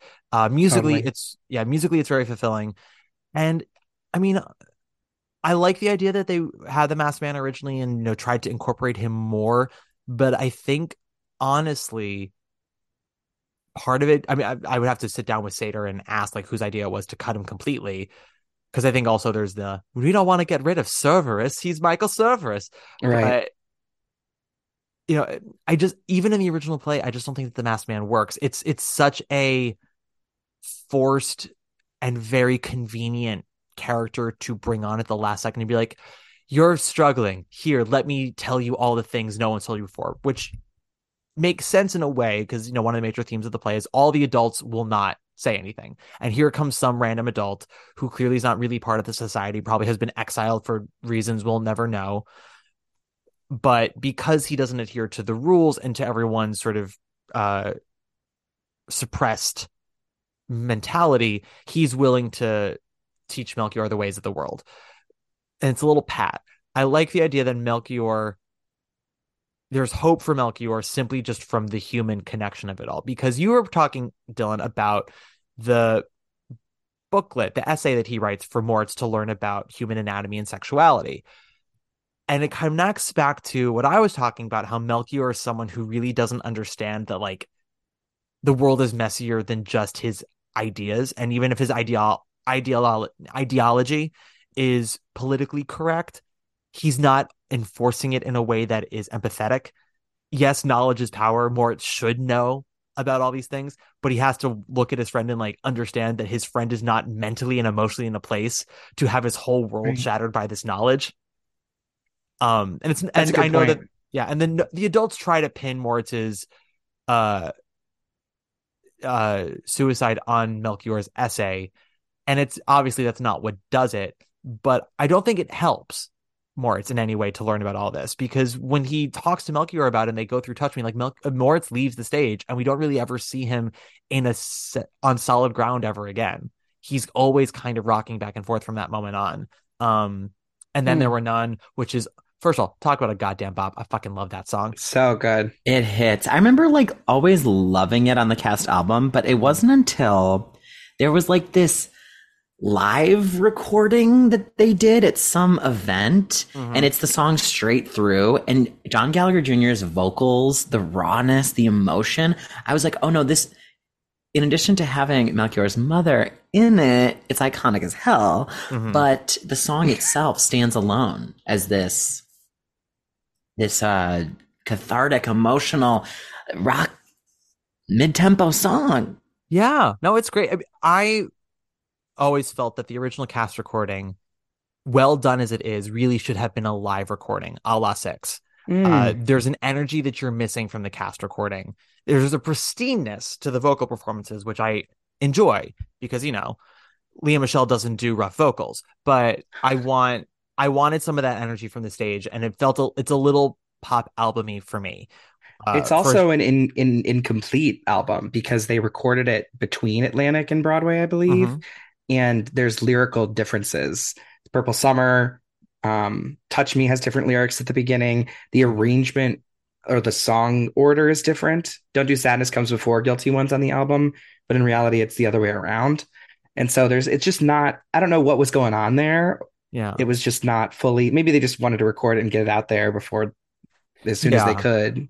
That's happened before, where the album gets recorded early in hopes of promoting it once the show comes out, and it did help. But SpongeBob, like SpongeBob, like Evita, honestly. But I wish that they recorded it live. Well, I'm gonna just quick lightning round for both of you in terms of these songs. Mama Who Bore Me. Immediate thought when you think of it. Oh, it's legendary. I feel like it's one of the songs that people who don't necessarily know the show, they know the song Mama Who Bore Me. Now, Mama Who Bore Me reprise. Slay. It's the only moment in the show that the girls get to slay, like absolutely rip, you know? They don't get to do it at all at any other point. No, That's so true. I don't think any girl in the show sings above a C after Mama Who Bore Me reprise. I think it remains relatively low after that. Wow. Yeah. And none of the girls get to even speak in Totally Fucked. Like, they don't get to have their little, you know, mantra or whatever they get. So yeah, it's weird. The girls are very underwritten, like especially Taya and Anna. And they Anna really don't get a whole lot other than talking about what their uncles or whatever teach them or their life philosophies about hitting to be children. fair, well, actually, no, I guess so. Like, it's sort of an inverse because the boys, it's Georg, Ernst, Hanschen, and then who's the fourth one? Otto. Otto is the underwritten of the four. Yeah. Georg doesn't really have a ton, but he does have like two very big moments, and like we remember, like, oh, Georg, he's the one with the piano, and he gets the big "Touch Me" solo, and then Ernst and Hanschen, obviously, like they get their scene, which is incredible. And then it's sort of the inverse with the girls, where Ilsa and Marta both have moments, but Marta, honestly, after Marta's song, we don't hear much from her ever again. And Taya and Anna really don't get anything, which is a shame because, you know, there is a history of casting really strong actresses in those roles. And I'm glad we have you to bring these characters to life, but you deserve more. Yeah, for sure. Yeah, for sure. The first those I do like the scene where the girls are talking though, and they're like, "Are you wearing it to Greta Brandenburg's wedding?" And they're like talking about like there's such a wholesomeness to the way the girls talk, and maybe that's a little on the nose for how the boys and the girls talk, but I do appreciate those scenes. I especially appreciate seeing Wendla in the scenes with the other girls because otherwise it's really just her and her mother or her and Melchior. So yes. It's good to see Wendla with her peers and how she acts there, and it gives you an insight into sort of Wendla's mentality throughout her life, right? Like she does what she's told. She doesn't ask. Anytime she asks questions, you know, it takes a lot of courage for her to do so. So she's not going to the wedding because Mama thought it was improper. The first Those You've Known, all that's known. Oh, it's an amazing I Want song in many ways. It is an I Want song. It is. It's very Disney Brigadoon. He's not sitting on a tree stump. He's sitting in a chair, probably made from a tree, and telling the audience, "You watch me." We watch it. We meet our anti-hero. We really do. Bitch of Living. Favorite part it's of epic. Favorite part of it. God, is this it? This can't be it. Towards the end. Ooh, chills every time. It's so good. I always was titillated by their showering in gym class, though. Yeah. Looks so And nasty. in those Bobby khakis. Mailer. He's Looks the so best. nasty in those khakis. In the play, Hanshin is queer. In the musical, it feels a bit more like he's just sort of sexual. Does that make Totally. sense? Absolutely. Maybe that's just the way that the original actor played him, but it felt less like he was gay and more that he was just overly sexual. But maybe that's just how I am viewing it. No, I completely agree, because he wants power more than anything else. Yeah. And, it's that idea that their children will ultimately become the Hitler Youth. And he's sort of this pre-Hitler Youth. He's going to grow up to raise a kid like that. He's 1000%. power hungry, and that's blonde. and he takes advantage of Ernst, who is just this sweet, sort of almost invisible person up until that point. Well, it's a similar situation to Venla and Melchior, because Ernst does want what's going on in the scene, but Ernst doesn't have all the information. And if he had all the information, knowing that we as an audience are watching it, knowing that Hanshin's going to drop Ernst the moment that Ernst goes face down, butt up, and I'm sorry, this is the truth. It's the truth. It's the truth. Ernst is a sub bottom. Absolutely. And it's not just because that's what Gideon Glick decided to make the character. That's just how the character is written. He wants to be a pastor, for Christ's sake. But I think if Ernst knew that once he gives it up to Hanshin, that it's not going to be like that ever again, he might not do it. Or maybe he would, but it has to be his choice, right? And so Hanshin does take advantage of Ernst in that respect, as someone who also, not that situation, but the number of times I've made decisions not having the information, thinking I had the information, and then finding out after I made the decision, oh, you did not tell me chapters 5 through 10. You end up with Relatable. It's very relatable. I think we all can, understand that. Who is Hanshin pleasuring himself to? Do we know? It's a portrait of Desdemona, who's, from the play Othello, and she's dead. Or is it Hamlet? It's one of the two. It's Othello. Othello, and that's yeah. what I thought it was, because he's asking her, have you prayed tonight? And I was like, does he have a portrait of an actress who played Desdemona? It's a very, I don't know. When you could, because Spring Awakening, we haven't mentioned this yet, but when it was staged in its original iteration on Broadway, there was on-stage seating in which the cast and the sort of ensemble sat amongst you and came in and out and switched between seats. And it was immersive in that sense that you could be on stage if you purchase those tickets. And I remember sitting on stage and trying so hard to see the photo that Andy Mientus was holding during my junk. And it seemed like a very black and white, blurred out, but obviously a woman. There were breasts. Yes. He is pleasuring himself to a woman for sure. Because he says Desdemona, but I can't imagine that he's yes, I have the headshot of the woman who played Desdemona in the local production of Hamlet. I don't. It's just all very specific. I don't. Speaking of the power thing, I don't know. The way he talks about her, it's very dom sub and talking about her murder. It's very strange. Yeah, because she's dead. Yeah. It's he's pleasuring himself to the memory of her. I don't know. I also remember in the original production, there was a blackboard at the back of the stage that listed all the numbers of the show in chalk, but in order. Oh. Yeah. Maybe I'm making that up. You're right. No, you're right. You are right. I'm right. Hear that, You're everyone? right, I was Matt. right. Thank you. Listen, I'm always right, but sometimes I'm just not convinced, but I am always right. Something I loved about this set too was that they recreated what happened at the Atlantic, which is, the basement of a church, I believe, or sort of downstairs of a church. And they kind of kept that vibe. The show has a lot of references to these sort of, institutions, whether it be government or church or, school. And that environment sort of remained with the production that made it to Broadway and then toured and whatnot. It's sort of, it looks very holy, I think, in many ways, that intimate vibe that they went for. If there was one change we would make to the show, other than giving Venla a "Don't Forget Me" Ivy Lynn moment before she dies of her abortion, what is there anything else we can think of where we I would want to maybe get a second pass at this moment? That's tough, because although I do want more for the girls. I don't necessarily know if they need another number. I don't know if any of the other supporting characters need another number in general.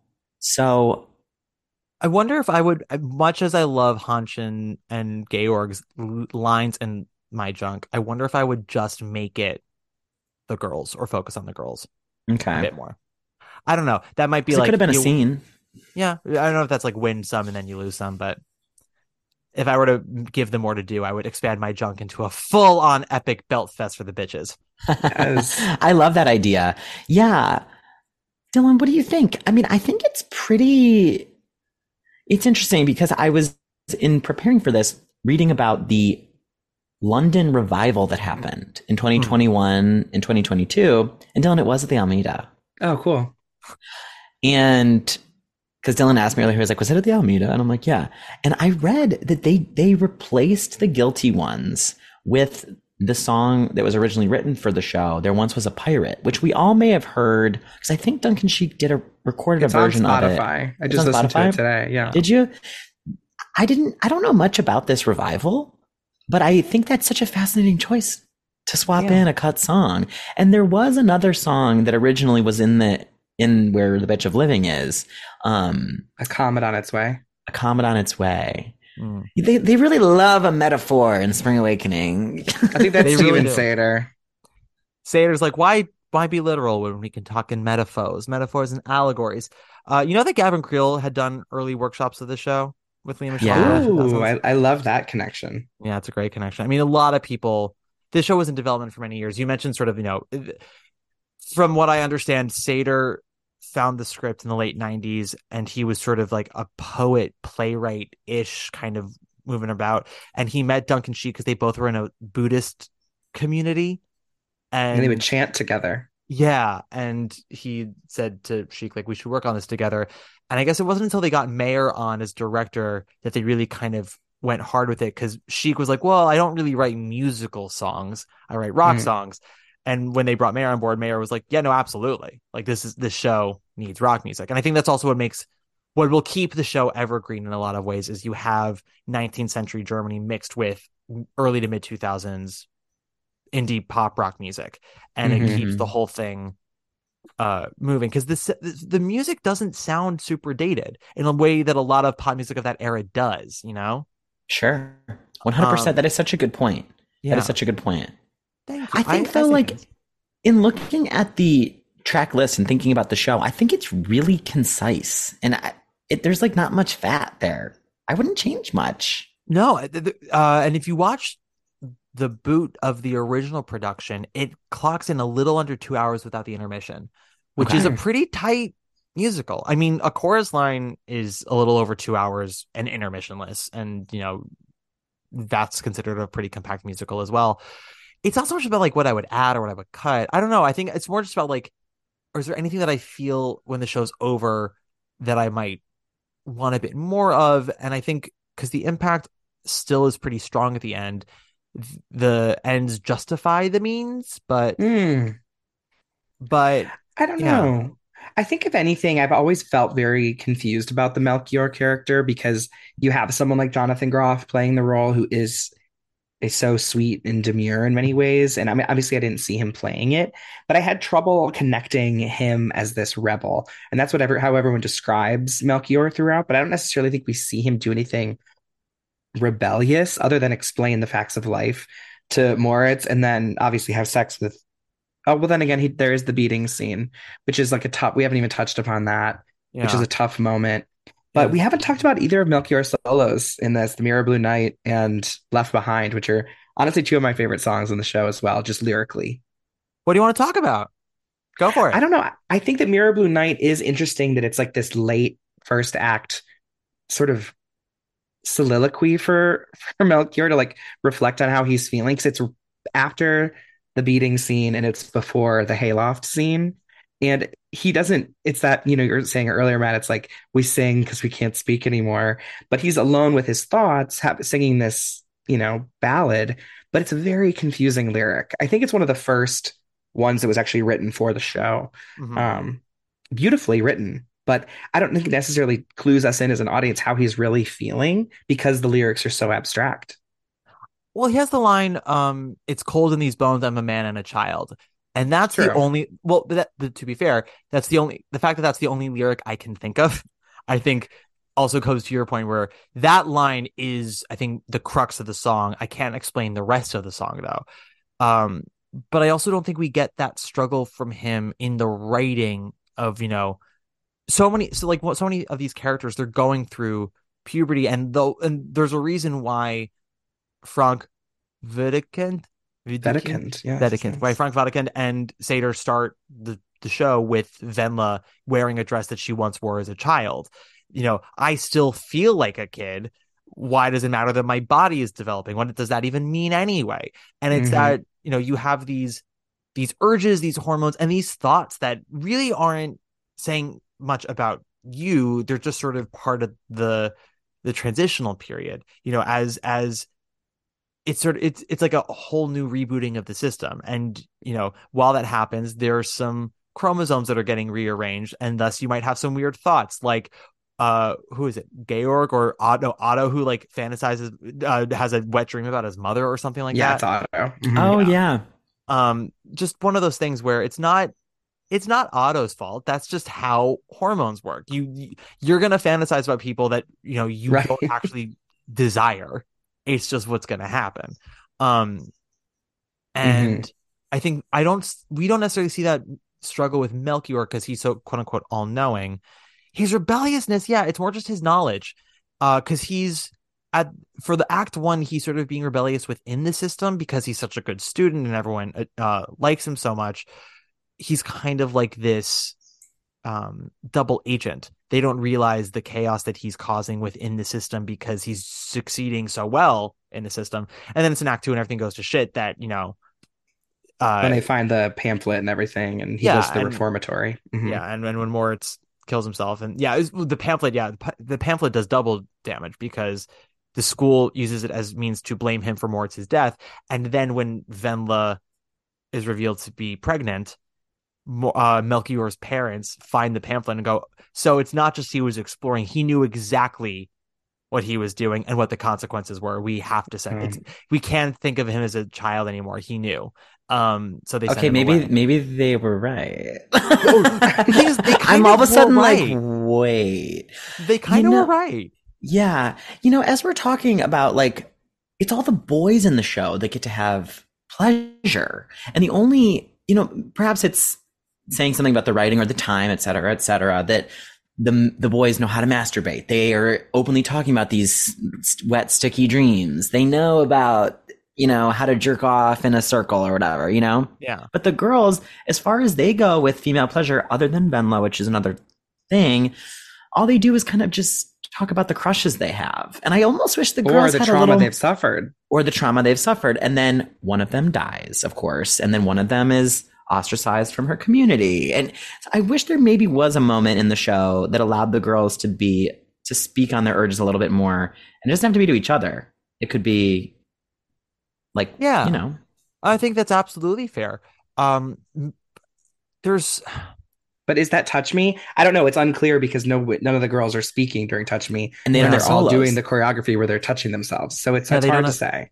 There are times when the singing, I feel like, isn't literal. It's just communal energy that is resembling.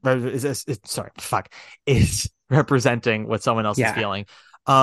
I had a talk with a female friend of mine about this like a few years ago, and this is just her experience. So by no means does blank speak for all women, but we were talking about kind of, masturbation. And she was like, it's a little more effort for women because it's so inward. And it's so sensitive and so complicated. Whereas with men, like, it's right there, and it might take you a minute as a teenager to figure it out, but you figure it out pretty quickly. It takes, especially with no information at your fingertips. It's for like 19th century girls with no knowledge of what sexuality is. Any feelings that they do have of horniness, they probably don't necessarily know how to express it just yet, or how to handle themselves in any way, especially with the puritanical views of their society. It's all just confusion. But I would like, I'm with you on this one, Connor. I feel like with My Junk, I would love it if that could sort of bleed into from crushes into like, I'm feeling something else now.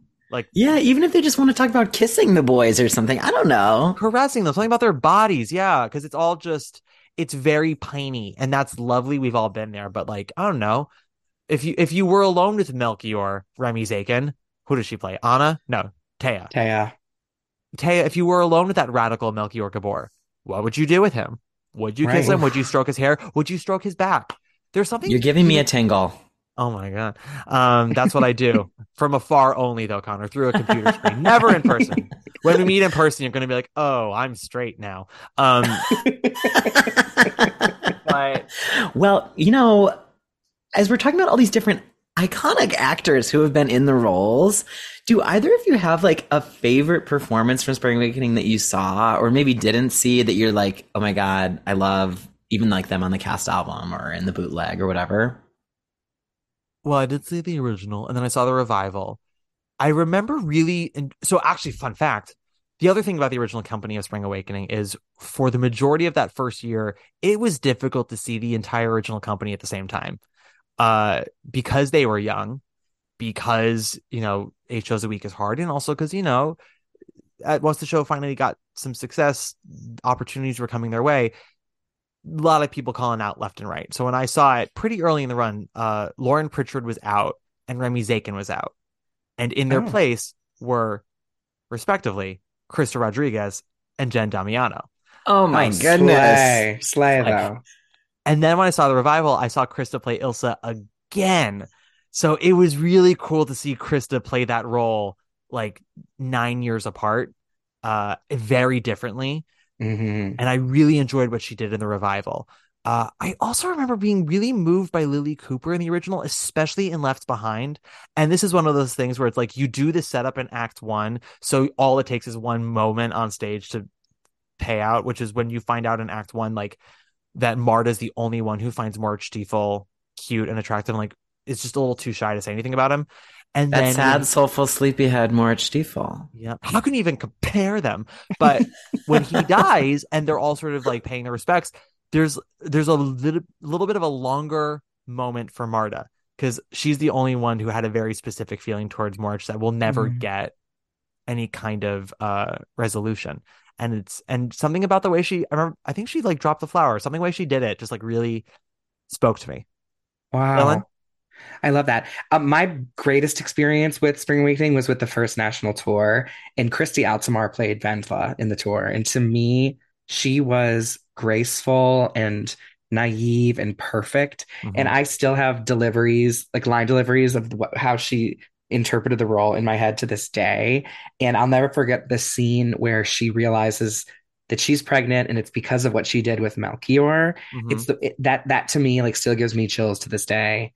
And the moment where Wendla says, like when she's asking Melchior to beat her in the first act, and he's like, why? And she's like, I've never felt anything. Like, it's such a great line that, she's so confused and wrapped up in herself of wanting to figure things out. But Christy, to me, was an early queen, an early big influence for me. Connor? She bodied that. I know. I was gonna say Christy. So let me think of like a more fun answer really quick.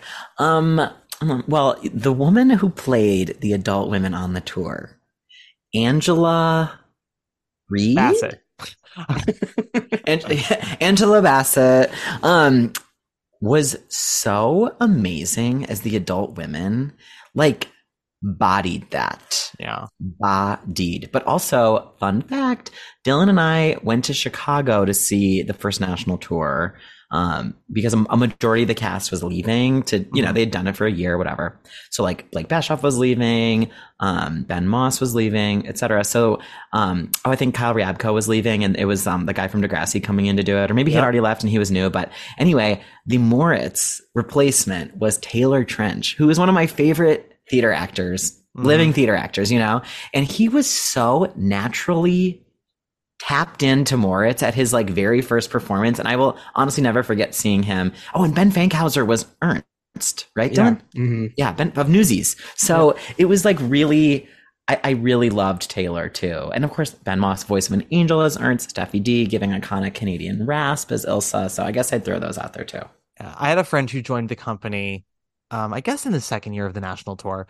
And we didn't get to see the tour because we were still in school, and she was a swinger ensemble, something like that. So like as a college kid, you don't like fly out to Philadelphia because your friend's going to be Venla for the weekend. But I remember when the tour closed, a bunch of the Spring Awakening girls did a concert at Laurie Beachman. Yeah, I remember that. Yeah, I think Julie Benko was there, Christina Alabato. Yeah. Probably Krista Kiopi. Krista Kiopi was definitely there. I think Kamiko Glenn also did it. Yeah, she probably would have been. Claire Sparks might have been there. Yeah, well, and because I know it was various girls from the tour at different points, so maybe even Christy was there as well. And I remember I also remember when Christy became Sophie in Mamma Mia. I didn't know who she was, but her likeness was on the side of the Broadhurst. And my friend pointed to her and she's like, "Oh my God, it's Christy." I'm like, who is she? She's like, "She was Venla before I joined the tour." So like when Christy got Carrie, and then when she got Anastasia, I just knew her as, oh yeah, that Venla from the tour. That so and so. And that's also how I knew about Taylor, was because Taylor, my friend, became very close on that tour. And I think Taylor actually came to see the production of Carousel that I directed at Emerson, because Kayla came back after she finished the tour, and her boyfriend at the time was my Billy Bigelow. So Taylor came to see the whole thing. What was Kayla's last name again? Foster. Yeah, I remember that she was a cast member. Yeah, she actually, I don't think she ever did go on for Venla. I think she got a put in and then never went on, but she did all the other roles. Yeah, bummer. We used to joke, we're like, it's a shame that America never got to see your boobs. But then she did. I think she was on The Deuce, where she played like a hustling sex worker, and we're like, well, now America has seen your boobs. She did it on HBO. Wow, I think Christy might have done the full tour. I'm trying to remember if there was ever a Venla replacement. I don't know. The tour. Maybe there was. I don't know. But the whole cast. I mean, think of like Lily Cooper, Tony nominee. Gideon Glick, Tony nominee. Matt Doyle, Tony winner. I mean, you've got Groff in there, nominated a few times. Like John Gallagher won. Caitlin Kinnunen was in the replacement cast. Alexandra on Sosha Broadway. Replacement cast. Sosha, yeah, Sosha. I mean, Julie Benko, like from the tour, and then Leah. I don't know. Like, it's really amazing. And Kamiko, of course, has had a robust theater and television career, and Andy, everyone has really done exciting things. It's so cool. It is so cool. Yeah. It's also really sweet how many of them have gone on to do shows with Michael Mayer again. I find that fun. Michael Mayer is really good about coming back to people that he enjoys. Okay. Yeah, a lot of them did American Idiot right away, like Brian Charles Johnson. Half of them have done Little Shop of Horrors. Now he's got them all through Little Shop. Yep, and we have Julie and Leah with Funny Girl. It's all connected. Okay. There's so much. Honestly, we could keep talking about the show forever. We're having so much fun, man. I'm having a blast with you guys, but I did promise Connor that we would end a while ago, and we've gone way too far. So I'm just gonna have to bring you guys back, and we're gonna have to clear a whole evening. Listen, I know. The invite is there. We'll have you on drama as well. I want to give the juice. I want to give you all the juice that you're squeezing out of this. Let's call it an orange. What else are you dying to talk about? God, I don't know. Jonathan Groff's ass. Okay. Well, that's a whole podcast. That is a whole. I think ladies, I think we just started a podcast right here, right now. In addition to drama and Broadway Breakdown, we are going to start a podcast, and I'm going to pitch it to BPN, and it's just called Jonathan Groff's Ass, and we talk about everything but Jonathan Groff's ass until the last 10 minutes. And then it's just new adjectives we can think of. Oh, I love that. Yeah. Just keep it fresh. Yeah. And all the places you can see it. Spring Awakening, Bootleg, Looking, all the episodes and movie version of Looking, Taking Woodstock, Mindhunter. Mindhunter. That boy knows that he's got a good peach, and he's willing to show it off. Mindhunter should have gotten a third season. And then, he was just in Merrily, and although he is clothed the entire time, Connor did have a viral tweet about his ass that it was shown to Jonathan himself. You know what? I think I need to finally post it on Instagram. So when this episode drops, I will do it finally. Please do, because I do not have Twitter, but I do have Instagram, and I'm an old man. I like visuals. I need bright, colorful photos. Yeah, that's fair. Do either of you have visions in your head of how you would like to do Spring Awakening? Do either of you fancy yourself directors? You know, it's funny. I think at one point I would have wanted to have directed it, but I mentioned earlier that my boyfriend did it last year in Columbus, Ohio. I'm sorry, Dylan. You have a boyfriend? You have a boyfriend? Oh, yes. You want to say it one more time? Have I said it a lot? Yeah, you said it like 3 times. I notoriously love to drag people on this podcast in relationships because I'm gonna die alone. And it's the only comfort I get. Connor, do you have a boyfriend? Well, I don't want to mention it now because I don't want to be dragged. Well, but no, fine. You don't. But no. Okay. You get to stay, Dylan. I used to get a lot of heat for mentioning him on the podcast. No, I love that you found love in a hopeless place. This world is terrible. So your boyfriend did it. He was Hanshin.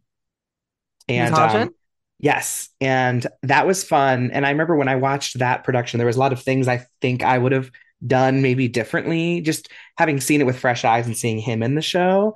And I think that there's a way to, because people love to modernize the show and maybe change up the ending or different things like that. And I do have visions of how I think I would connect it to modern society that I think is possible with the production. I love that. Yeah. I just realized why I'm actually going to die alone, though, when you were telling that story. You're like, oh, I was watching my boyfriend play Hanshin. And I was like, if I was seeing a production of Spring Awakening and my boyfriend was playing Hanshin, I would turn to the person next to me during my junk and go, that's not how he usually jerks off.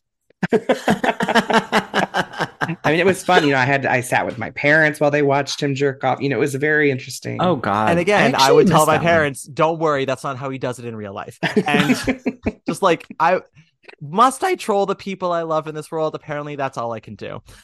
I don't know if this is an original thought, but I feel like there's somewhere in my brain the concept of having Spring Awakening being done in like an insane asylum, and then it ends and they're all locked up in the loony bin vibes. It's not that it's an unoriginal thought. I don't know if anyone's thought of that for Spring Awakening. Also, why is my hair so weird? So there was an NYU production of Hair that did that.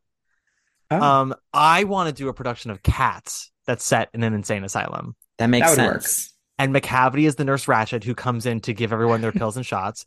And then at the end, Grisabella, to just lean into the theory everyone has about this show, that like Grisabella is not going anywhere. She just jumps off into the ocean.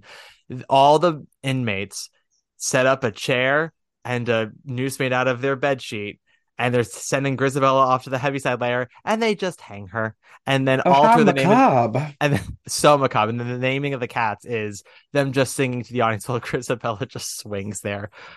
Oh my God. That's like a little too dark for me after talking about this play that's so dark. But then when the curtain call happens, she just pops her head right back up. And she's able that's cute though. She gets herself out of the noose and she does a nice big bow. It's very, very, communal at the end. It is very communal. We're all cats in some way. What would you do with your production of Spring Awakening? Yeah. I don't know. I feel like what I might do, it's such a visual thing. I hate being the kind of, I never considered myself a director, really. I directed in college and it was sort of like food poisoning. The production turned out well, but it was such an awful experience getting the show up that I was like, never again.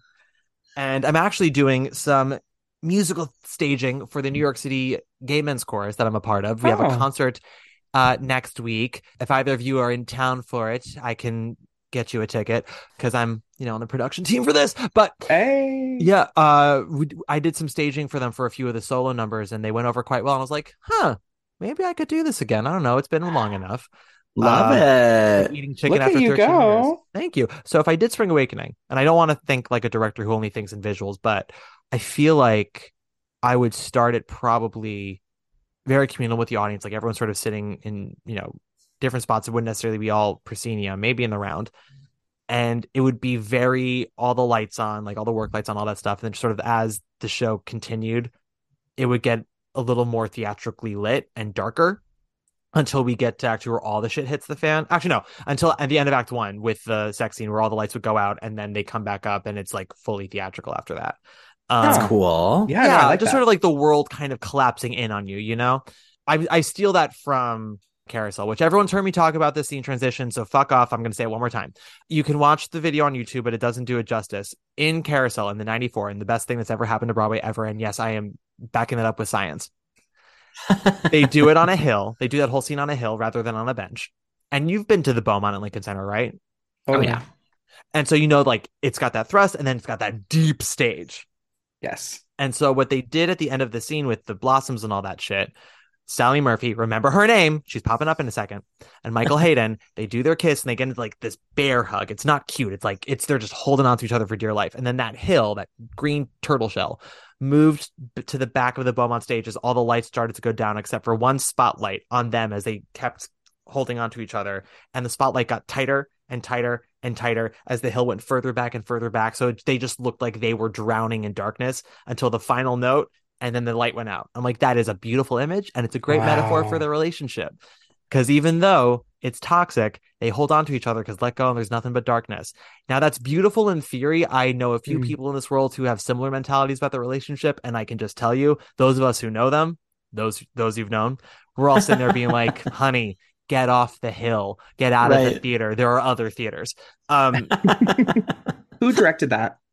Nicholas Heitner.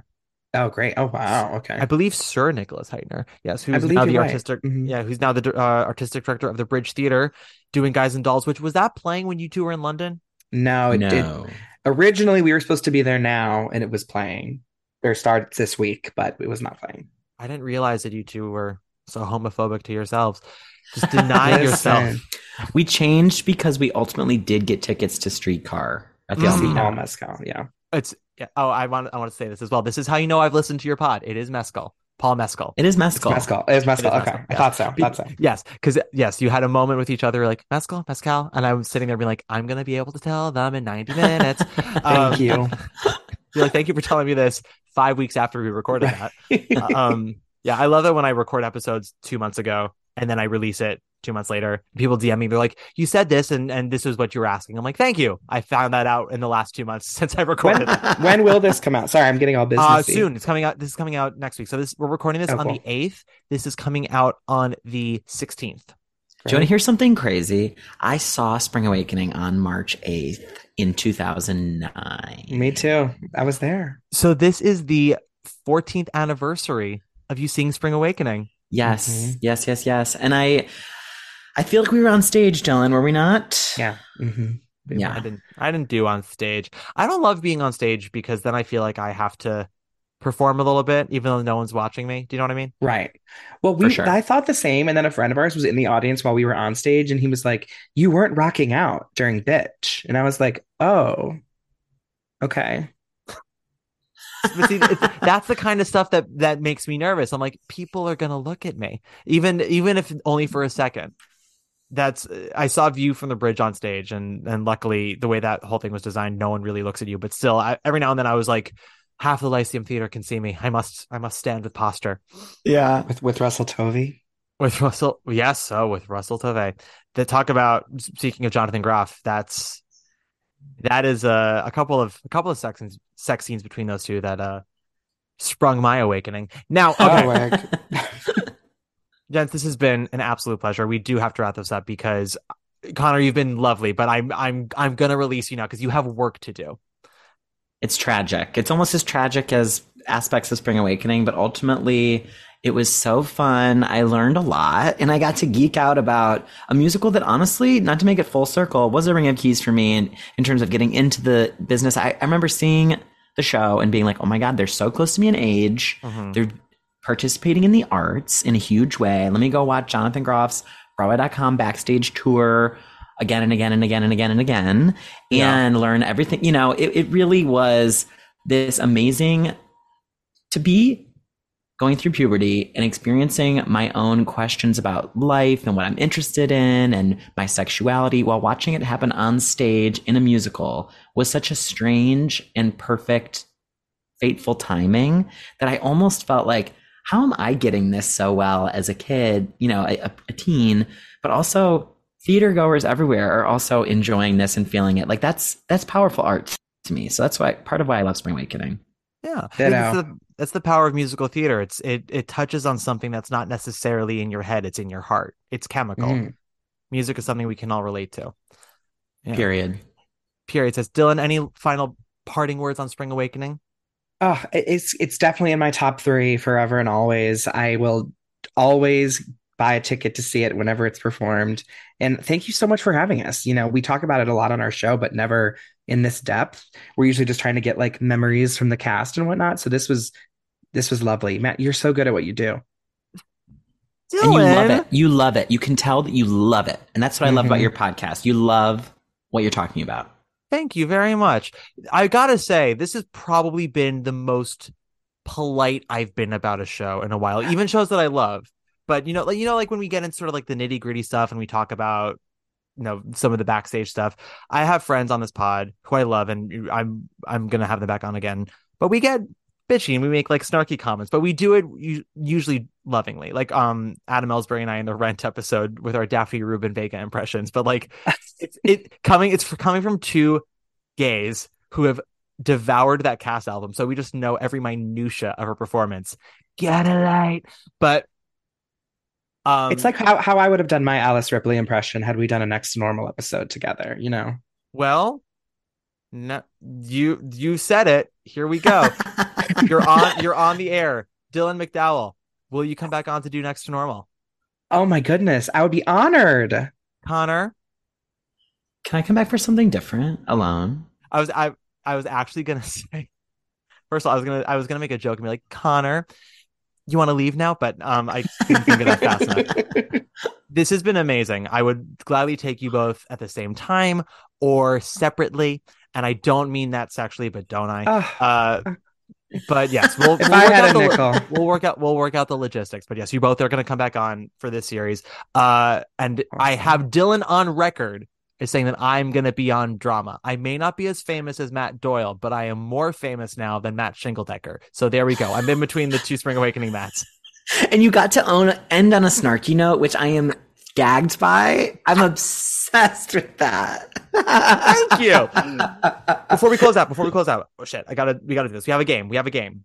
Right. It's the same game, different names. I don't know if either of you made it to the end of either of the episodes. Yeah. Okay, great. So you know. But for the listeners out there, we have 6 Degrees of Sally Murphy and Who Lives, Who Dies, Janine Tesori. They are the same game, which is to say that they are 6 degrees of both women. We have to find 6 degrees from the original production of Spring Awakening to Sally Murphy, and as well to Janine Tesori. Janine Tesori is fucking easy. Now you can use the entire original Broadway cast, no replacements, and you can use the entire original production team. I can help you with Sally Murphy. Janine Tesori is actually pretty easy if you just look at production team. Totally.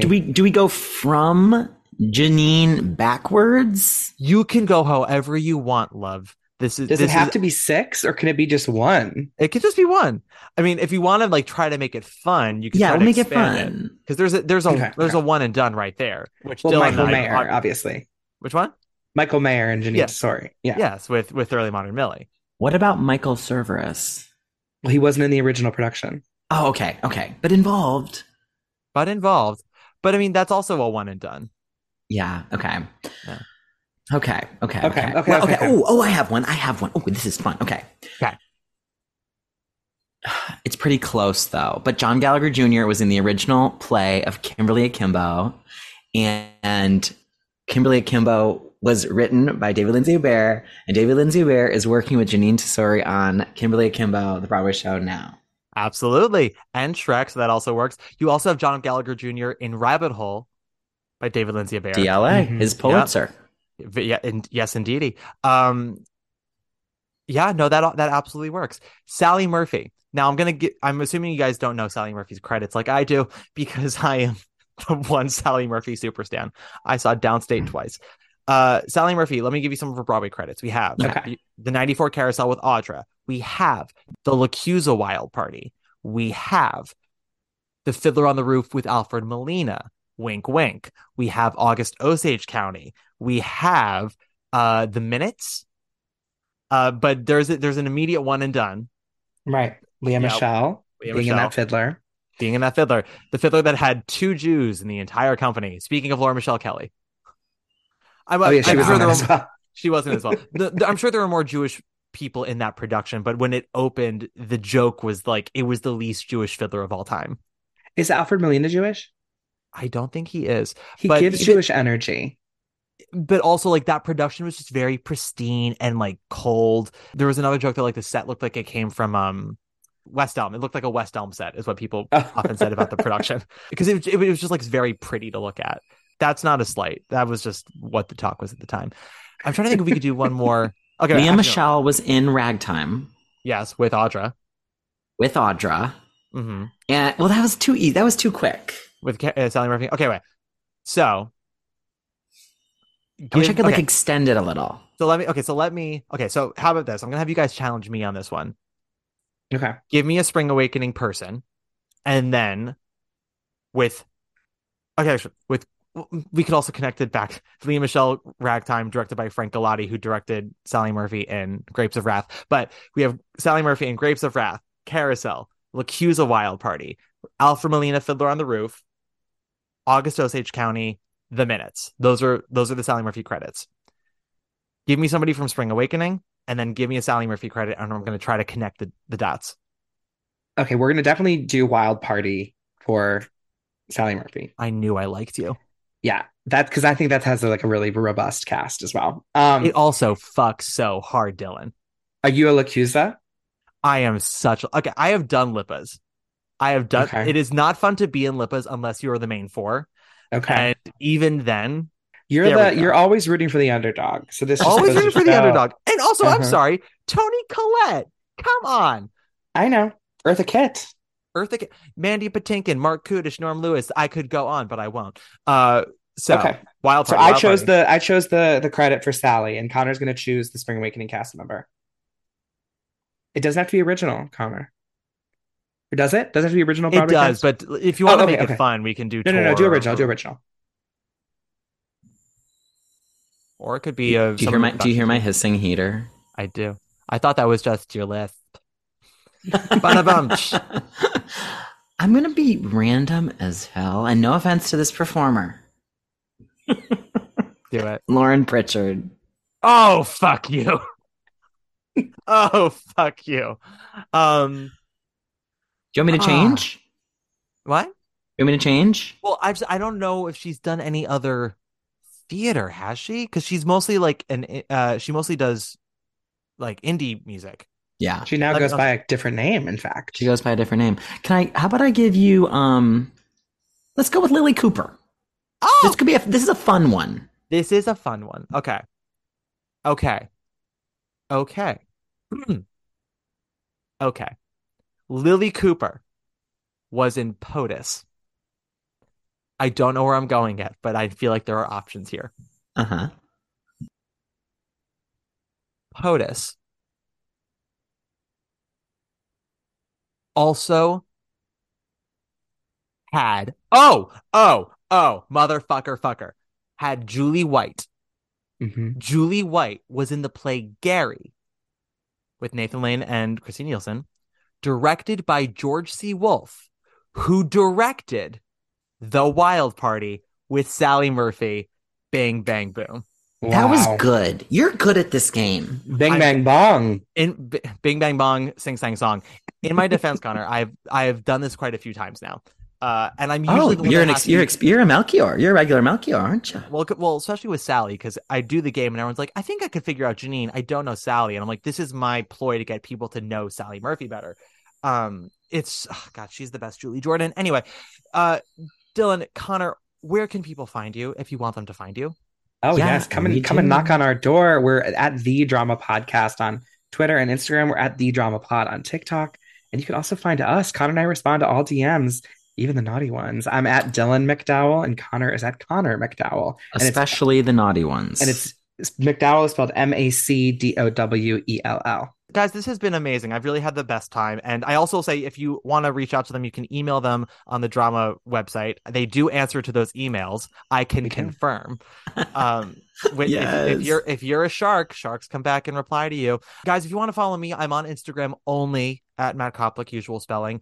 I have to make this statement again, unfortunately. Please don't go to Facebook because I don't use it, but also it's only there for my family. So it's not that like I find it a violation, like, telling a Spring Awakening cast member, where they went on vacation, but I just don't respond. So just don't do it. Instagram, I will respond to DMs there. I post theater reviews. I actually will be writing my Dancing review around the time that this episode comes out, and Bad Cinderella after that. For the first time this entire series, I know what the next episode's going to be. I've done this whole thing out of order. We have one more episode coming up, and then we're going to go on a bit of a hiatus. Oh. But the episode is going to be in a very special bonus episode that wasn't on the roster, but it meets our criteria for off-Broadway transfers and harks back to a past series on someone we might have just mentioned, Janine Tesori. We are covering Kimberly Akimbo with, drumroll please, for the first time in 2 years, my father. My father is coming to the city. I am taking him to see Kimberly Akimbo, my fourth time, his first. And Boo Boo has agreed to come back on the podcast and discuss his thoughts. So that is a treat. I think so. He's not famous, but I had enough people ask if he was going to come back on, especially because my mom did Torch Song Trilogy. They were like, well, you got to bring Boo Boo back on. So I've listened to the listeners, and Boo Boo's coming. If you like, and the what podcast, a special show to see with a parent as well. I saw it literally 2 weeks ago with my mom, and we both cried, but the show does it to you. Have you seen it yet, Dylan? That's my favorite show, the new show of the season. Yeah, it's amazing. It's amazing. Connor, you've seen it, I'm assuming? Yes. Yeah. I've seen it 4 times. Have you really? Well, it's actually interesting to talk about Kimberly and Spring Awakening because they were both Atlantic transfers. Sure were. Of shows that were plays first and moved on, small casts. I don't know. Very interesting. But I'm on the advertising team for Kimberly Akimbo. So everyone should definitely go see it. Wait a second. You might know another friend of mine. We'll talk about this off mic. Adam Ellsbury? You mentioned Adam Ellsbury. Yeah. I work with him at the same agency. Shut the fuck up. Yeah. So that's why you were at Shuck last night. Yes, exactly. Yes. That's amazing. Oh, we're all gonna have to get together soon. I didn't know that we all had so much in common, you guys. If I had known, we would have been friends 10 years ago. The timing was everything for this special moment. It gets better. This really was special. If you like the podcast, guys, give us a nice 5-star rating or a review. It always helps with the algorithm. And that's it for now. Gentlemen, we close out every episode with a Broadway Diva. We like to have that diva be related to our show. We try not to do doubles, but we're getting to the point where we kind of start having to. Who should we close out with today? Who would you like? Have you done Leah in Funny Girl yet? Not in Funny Girl. Have we done Leah at all? Back when I had a co-host, John, he was very anti-Leah, so we never did her. But since I've rebranded and made it all about me, just like Beth Level, I don't think we've done Leah. So yeah, and I just I didn't just get assigned to write her review. My review for the cast album with her just got released.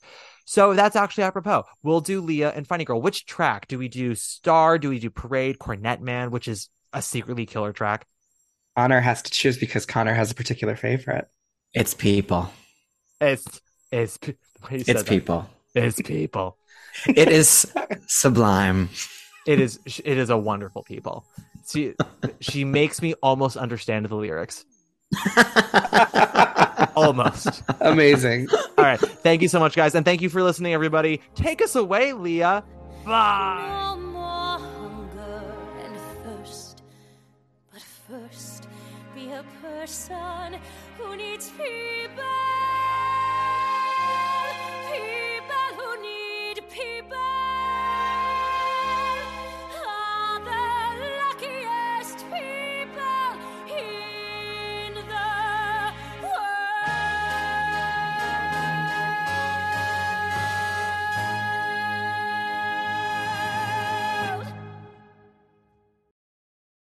Hey, it's Leslie Odom Jr. here on the Broadway Podcast Network to tell you about the Rise Theater Directory, a program of Maestro Music. Rise is a national online resource designed to connect and empower backstage and administrative and creative theater professionals from underrepresented backgrounds.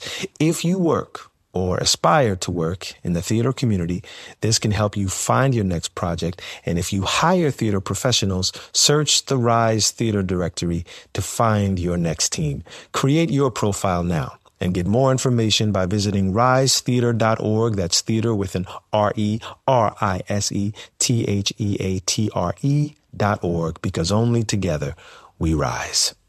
Judy was boring. Hello. Then Judy discovered ChumbaCasino.com. It's my little escape. Now Judy's the life of the party. Oh, baby, mama's bringing home the bacon. Whoa, take it easy, Judy. The Chumba life is for everybody. So go to ChumbaCasino.com and play over 100 casino-style games. Join today and play for free for your chance to redeem some serious prizes. ChumbaCasino.com. No purchase necessary. Void where prohibited by law. 18+ terms and conditions apply. See website for details.